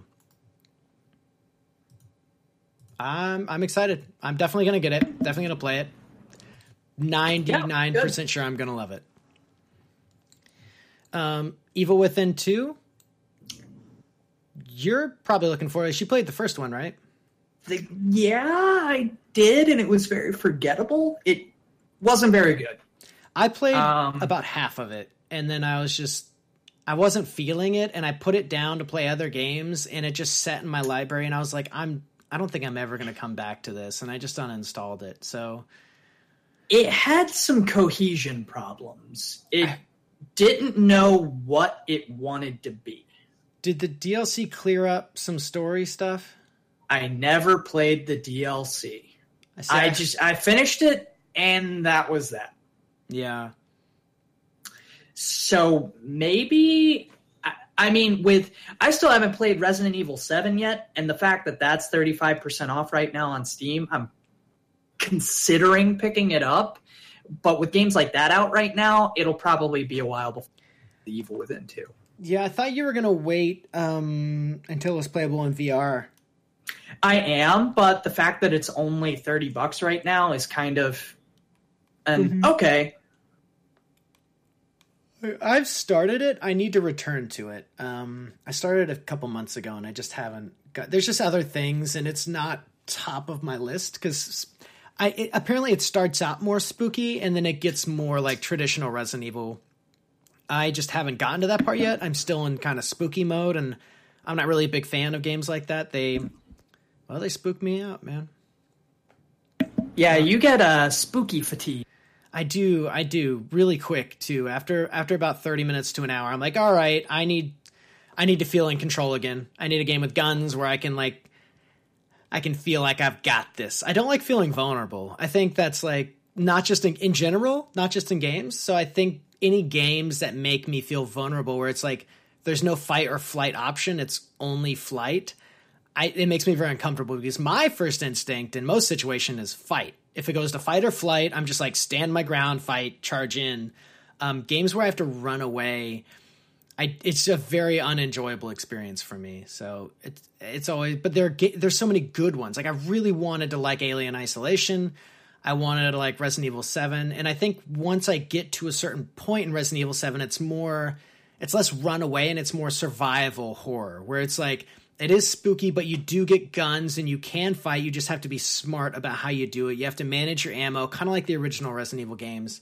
And I'm okay with that. I just have to get through this first part and get to that, and then I think I'll be good to go. I agree. I just have to do it. And that's tough when there's so many other games I'm playing and want to play. Skyrim for Nintendo Switch. Great. We're going to be getting Skyrim at E3 for the next 30 years. That game just won't go away. And it's fine. And it's not even the best of the Elder Scrolls series. Yeah, it's not a bad game though. It's like, dude, we get it. To be fair, if I had a Switch, I'd probably get Skyrim for Switch because that's a pretty solid title to have on the go like that. Well, instead of that, what do you think about Skyrim VR, which they showed off? Yeah, sure. I want something like that, but... And that's going to be one-to-one movement, too. So it's not going to be like Doom VR, which we saw where you kind of teleport around. It's going to be where you actually have to move. So I don't have very much experience in VR, and you've got your legs. I don't know if I could play that because I'm one of those people that gets really bad motion sickness for certain control schemes. Okay. So I probably can't do one-to-one movement. I'm hoping that if you own Skyrim VR is like maybe just $10 to unlock it. So here's the thing. I'm on the Fallout page on Steam right now, and along with this, Fallout VR is another one that's down here. Fallout VR is $59.99 right now to pre-order. See, that's... And I own Fallout 4. Yeah, I think you already have the game. So it's shitty to make you buy it again, but that's kind of their strategy with these. Well, to be fair, VR development is pretty costly, and it's a very small niche at the moment. So I may buy one or the other just to say that I helped support it. Well, if you do, I definitely want to hear about it. I really want to know your experience and how it makes you feel moving around in that world, and if it's amazing to be able to see these buildings like life size and these dragons and these animals and these spiders, or if it'll be like, nah, I played it for 5 minutes and I felt like garbage. So we kind of need you to be our guinea pig. Okay. Actually, interesting fact, because I've never talked about it on the podcast before. Do you know why you get motion sickness from VR headsets? Yeah, your body thinks you're poisoned. Yep. I read an article about it where they talk about how it's an equilibrium issue between your inner ear, basically what your eyes are seeing and what your inner ear is perceiving as movement. And since there's such a large discrepancy, your brain's like, oh, well, I must be hallucinating, so I must be poisoned. I better throw up to get rid of the poison. Yep. And that's motion sickness in a nutshell. I thought that was super fascinating, though. I didn't know that. Yeah, it sucks. Yeah. To be completely honest with you, because you would think that as soon as you took off the headset after it made you motion sick, it would make you feel better. No, your body's like, you're poisoned, bro. You're poisoned. I'm going to make you purge for the next hour and a half. I feel like sometimes I get it. Like the Fallout games in general make me, and I know I've talked about it before, they make me feel unwell. I don't really know how to describe it. I'm like, is this motion sickness? Like, is there something in the engine? I think sometimes staring at a screen for too long makes me feel just not good. Like, just bad. Like, kind of like a hangover. It's rough. Yeah. I don't like it. But it's weird that I wonder if I think it's probably possible to train your brain, like to get more used to where it accepts that discrepancy. But I think initially. So sitting down, if you're playing one of those sitting down, it doesn't bother you. Okay. It's really weird. It's when you're standing up and your brain and what you're seeing in your inner ear don't match up. That's when it makes me want to fall over. But I can sit down and play something with a controller just fine.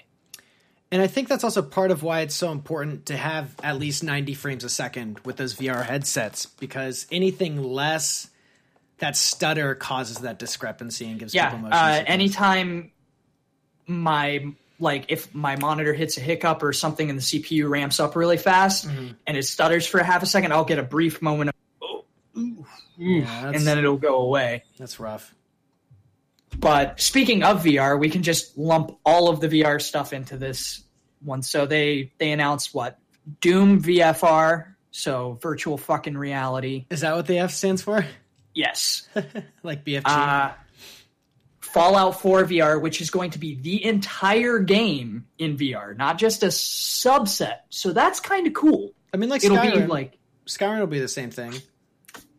Is it going to be the same thing? I think so. Doom isn't, though. Doom's its own experience. You play as a robot. Which looks really cool. Imagine the regular Doom, though, how fast you move around in that. You'd die. Your head would explode. Yeah. I think that's neat to do the entirety of those games. I'm pretty sure Skyrim is the entirety of the game, but even if it's just Fallout 4, that's a lot, man. It's a good start, and I like it because it means we're moving in the right direction. Yeah, it's kind of following suit with I like when games launch with it though, like Resident Evil 7 on PlayStation 4. You can play that with or without PSVR, and I like that you just buy the game and then you just get that option. Yep.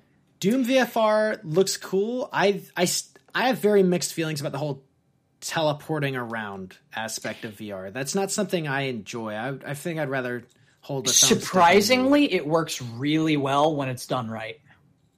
And the way that they're doing it, the way they're doing it in Doom is very similar to the way that they do it in raw data. Mm-hmm. And it makes you, even though you're technically teleporting, the way that it animates it and everything, it actually feels more like you're a cybernetic ninja sliding about the place. Mm. And it's not it works. You get used to it after about 5 minutes. I just have to try it. That's really what it comes down to. I have to give it a shot. Quake Championships. I don't remember seeing anything for that, but I think Quake Champions. So this is their Overwatch style game. Hero shooter Quake. Yep, it's hero shooter with Quake. Cool. Could be good. I don't know. I'd have to play it.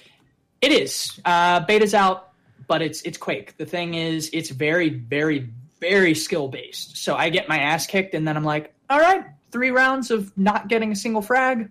I'm going to go play something else. Yeah, I don't know. I feel like I'm just kind of past those shooters. Yeah, I thought that's why I signed up for the beta. I was like, oh man, I loved Quake back in the day. And then I realized now I'm not good at Quake. I liked Quake because it was a game that we could play on the school computers. Yes. I think for me, that's what Quake is. Or was it Unreal? I think it was Quake. It was Quake. It was Quake 3 Arena. Yeah. And I think Quake is more of a nostalgia thing than it is a game that I was ever super into. But that's back when I was playing a lot of what was that game that was like a precursor to the Battlefield games? You could have like 48 players. Tribes 2. That's it. You drop bombs and stuff. It was great. I love Tribes. Activision, Call of Duty WW2. Yeah, we already talked about it. World War II, Call of Duty, cool stuff. 420 no scope, 360 blaze it. Destiny 2 looks like Destiny 2. Yeah, but it's coming out on PC as well, so I might actually give this. Yeah, if I get it, I'm definitely going to get it on PC, even if it comes out a bit later. That's kind of where I want to go with it. I think mouse and keyboard will be nice.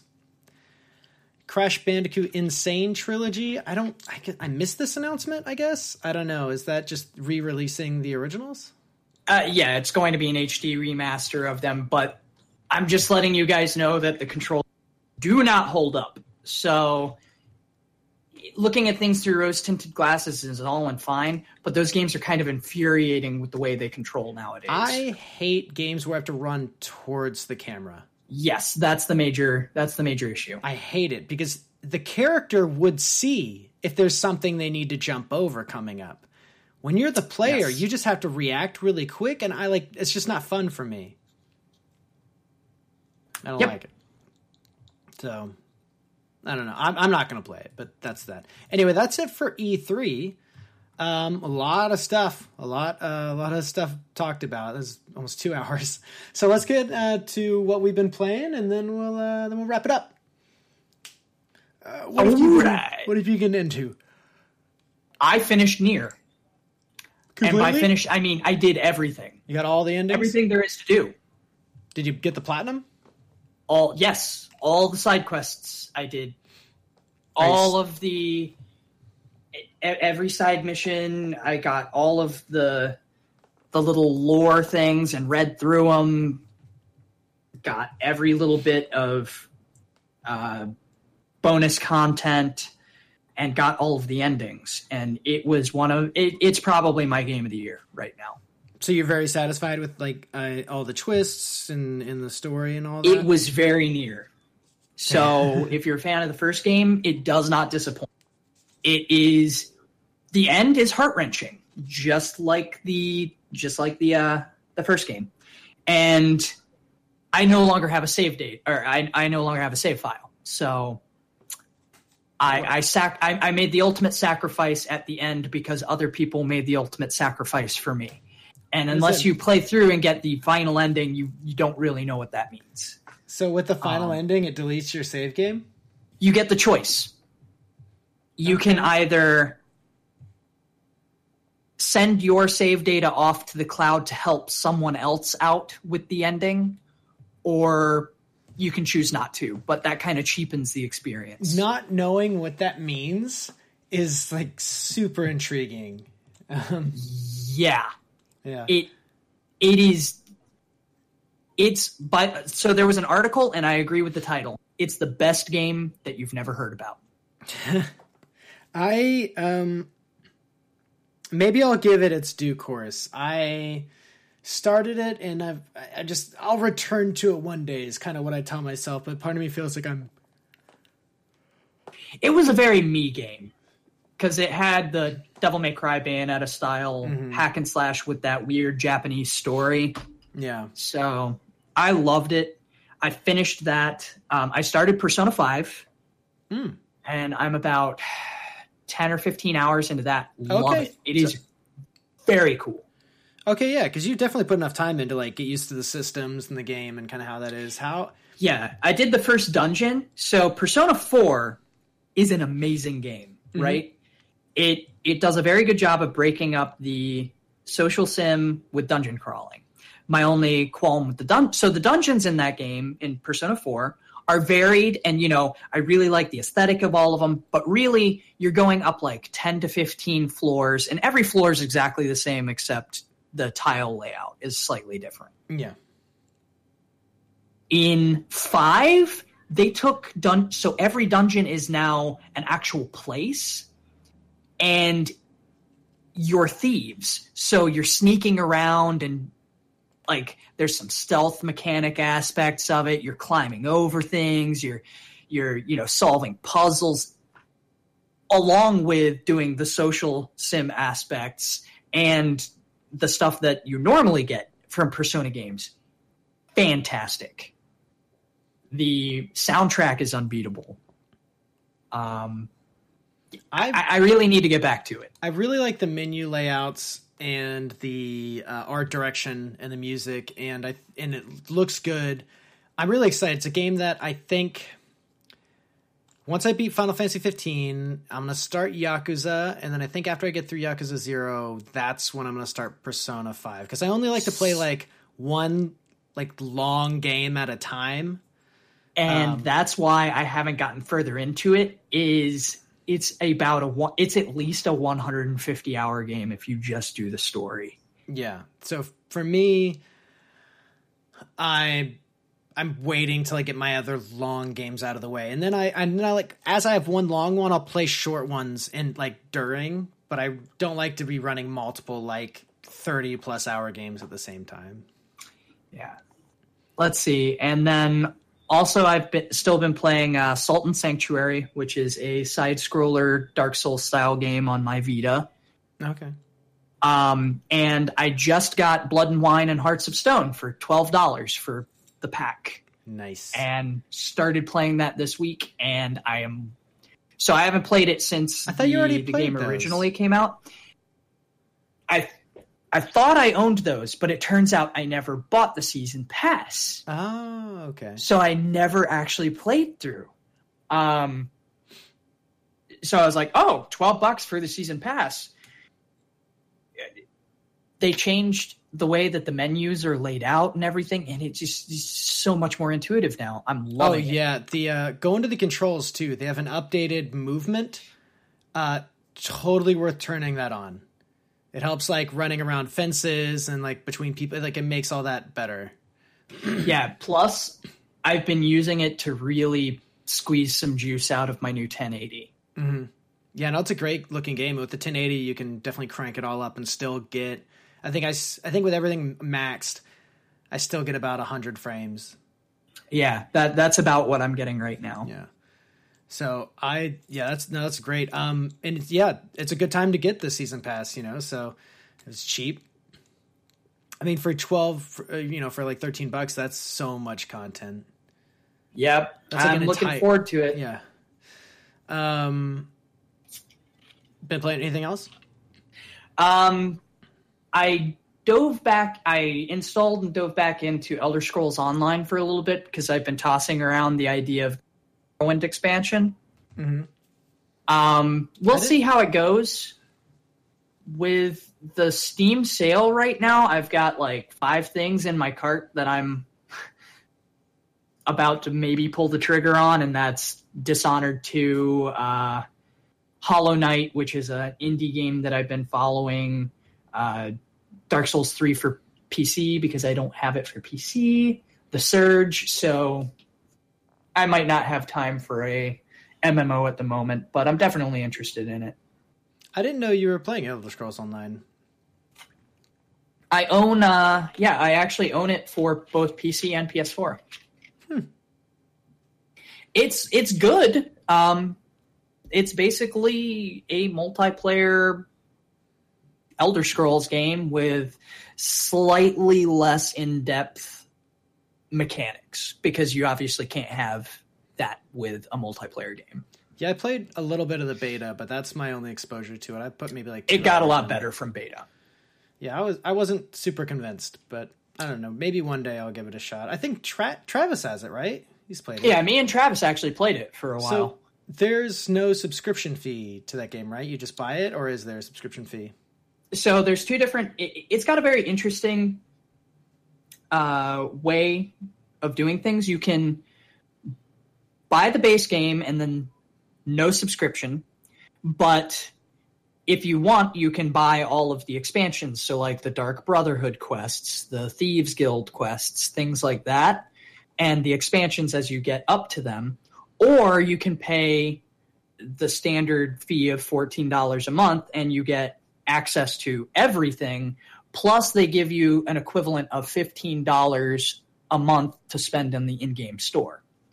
Do you think that's worth it? It's kind of it depends for you on how you look at it. I mean, do you think it's worth it for you? I'm not going to get it, so I was just curious to which option do you do? Did you just buy the base game, or do you do the monthly thing? So right now, I don't do the monthly thing because I'm still debating getting the expansion and playing it. Mm-hmm. But if I were to play it, I'd probably do the expansion thing because they not only do you get the subscription or all of the subscription bonuses plus the extra content, they give you $15 to spend on the in-game store, which, for what you can get out of those games for $14, $15 a month, that's worth it to me. Yeah. So I got back into Final Fantasy 15 again. I'm really liking it. It got me kind of rehooked. I beat Ratchet and Clank, which is one video game. It's good. It's fun. Yeah. It's good video game fun. Yeah, it's just very traditional video game. Collecting collecting coins and buying items. It's fun. The guns are fun. Simple story. I liked it. It was a good experience, and it looks great.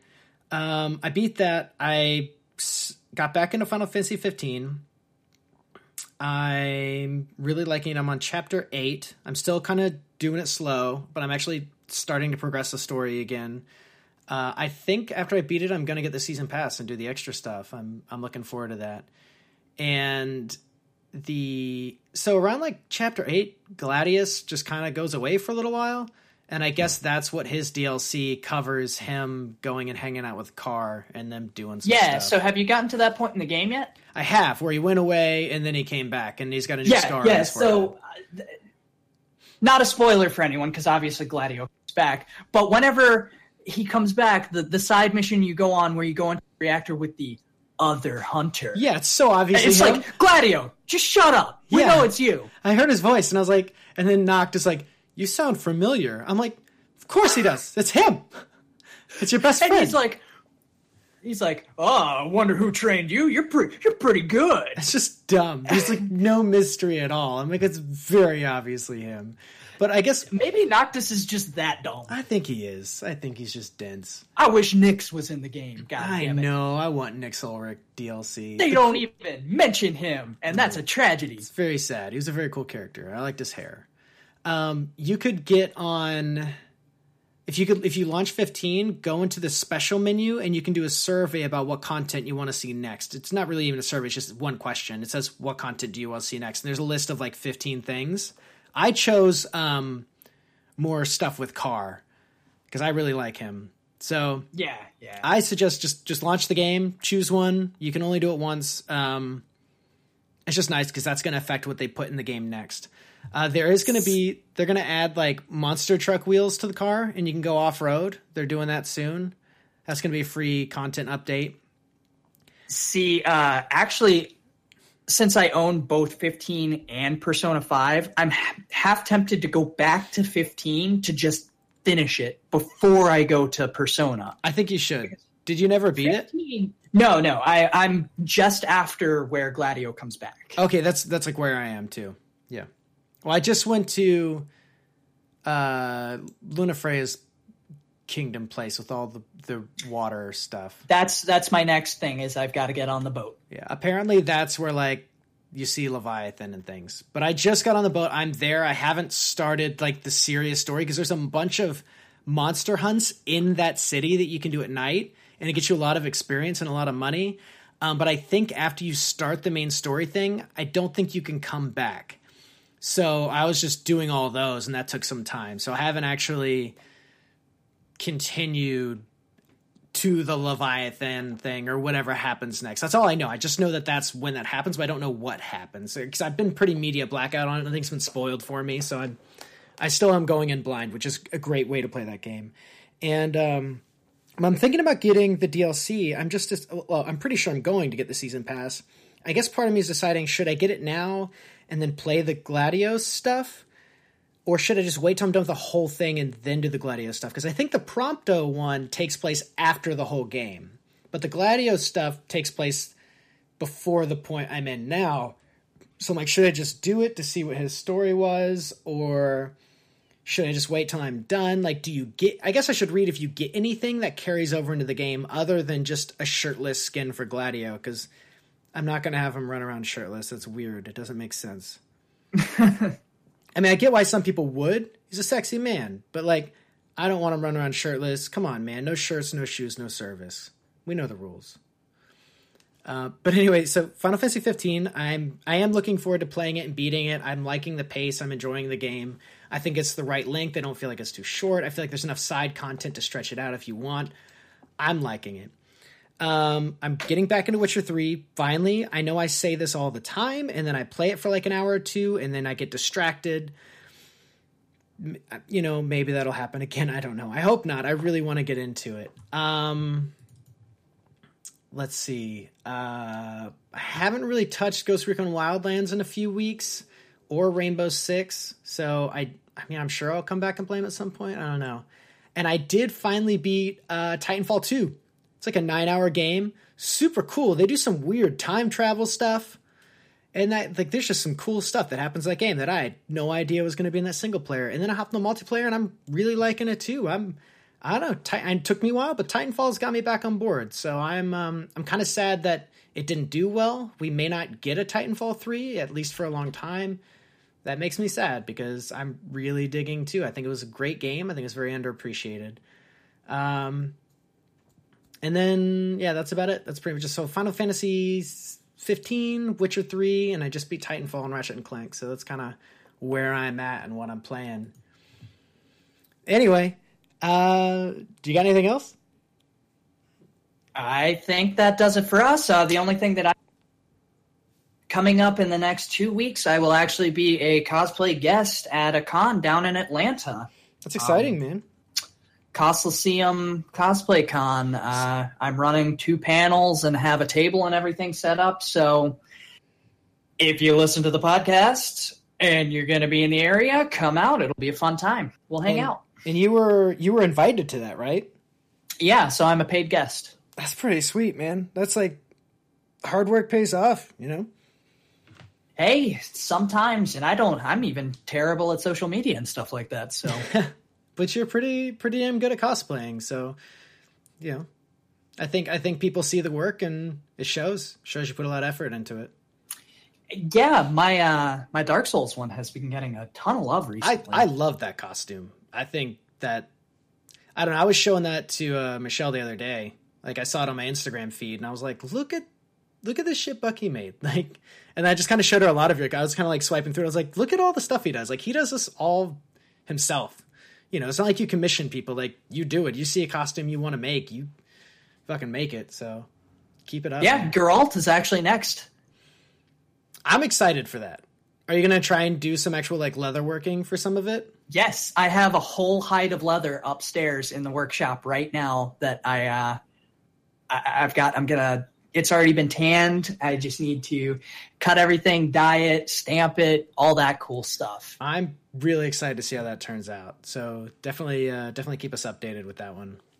Yeah, we'll do. All right. Well, you get listeners, you can find us on Podcast Addict or any of your favorite RSS reader. Just look cool domain. You find us on Facebook. You can shoot us an email at cooldomainpodcast@gmail.com.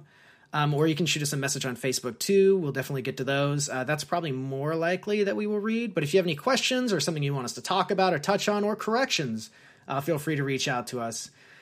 We're on SoundCloud, iTunes, Google Play, pretty much anywhere. Just look up Cool Domain Podcast. You should be able to find us.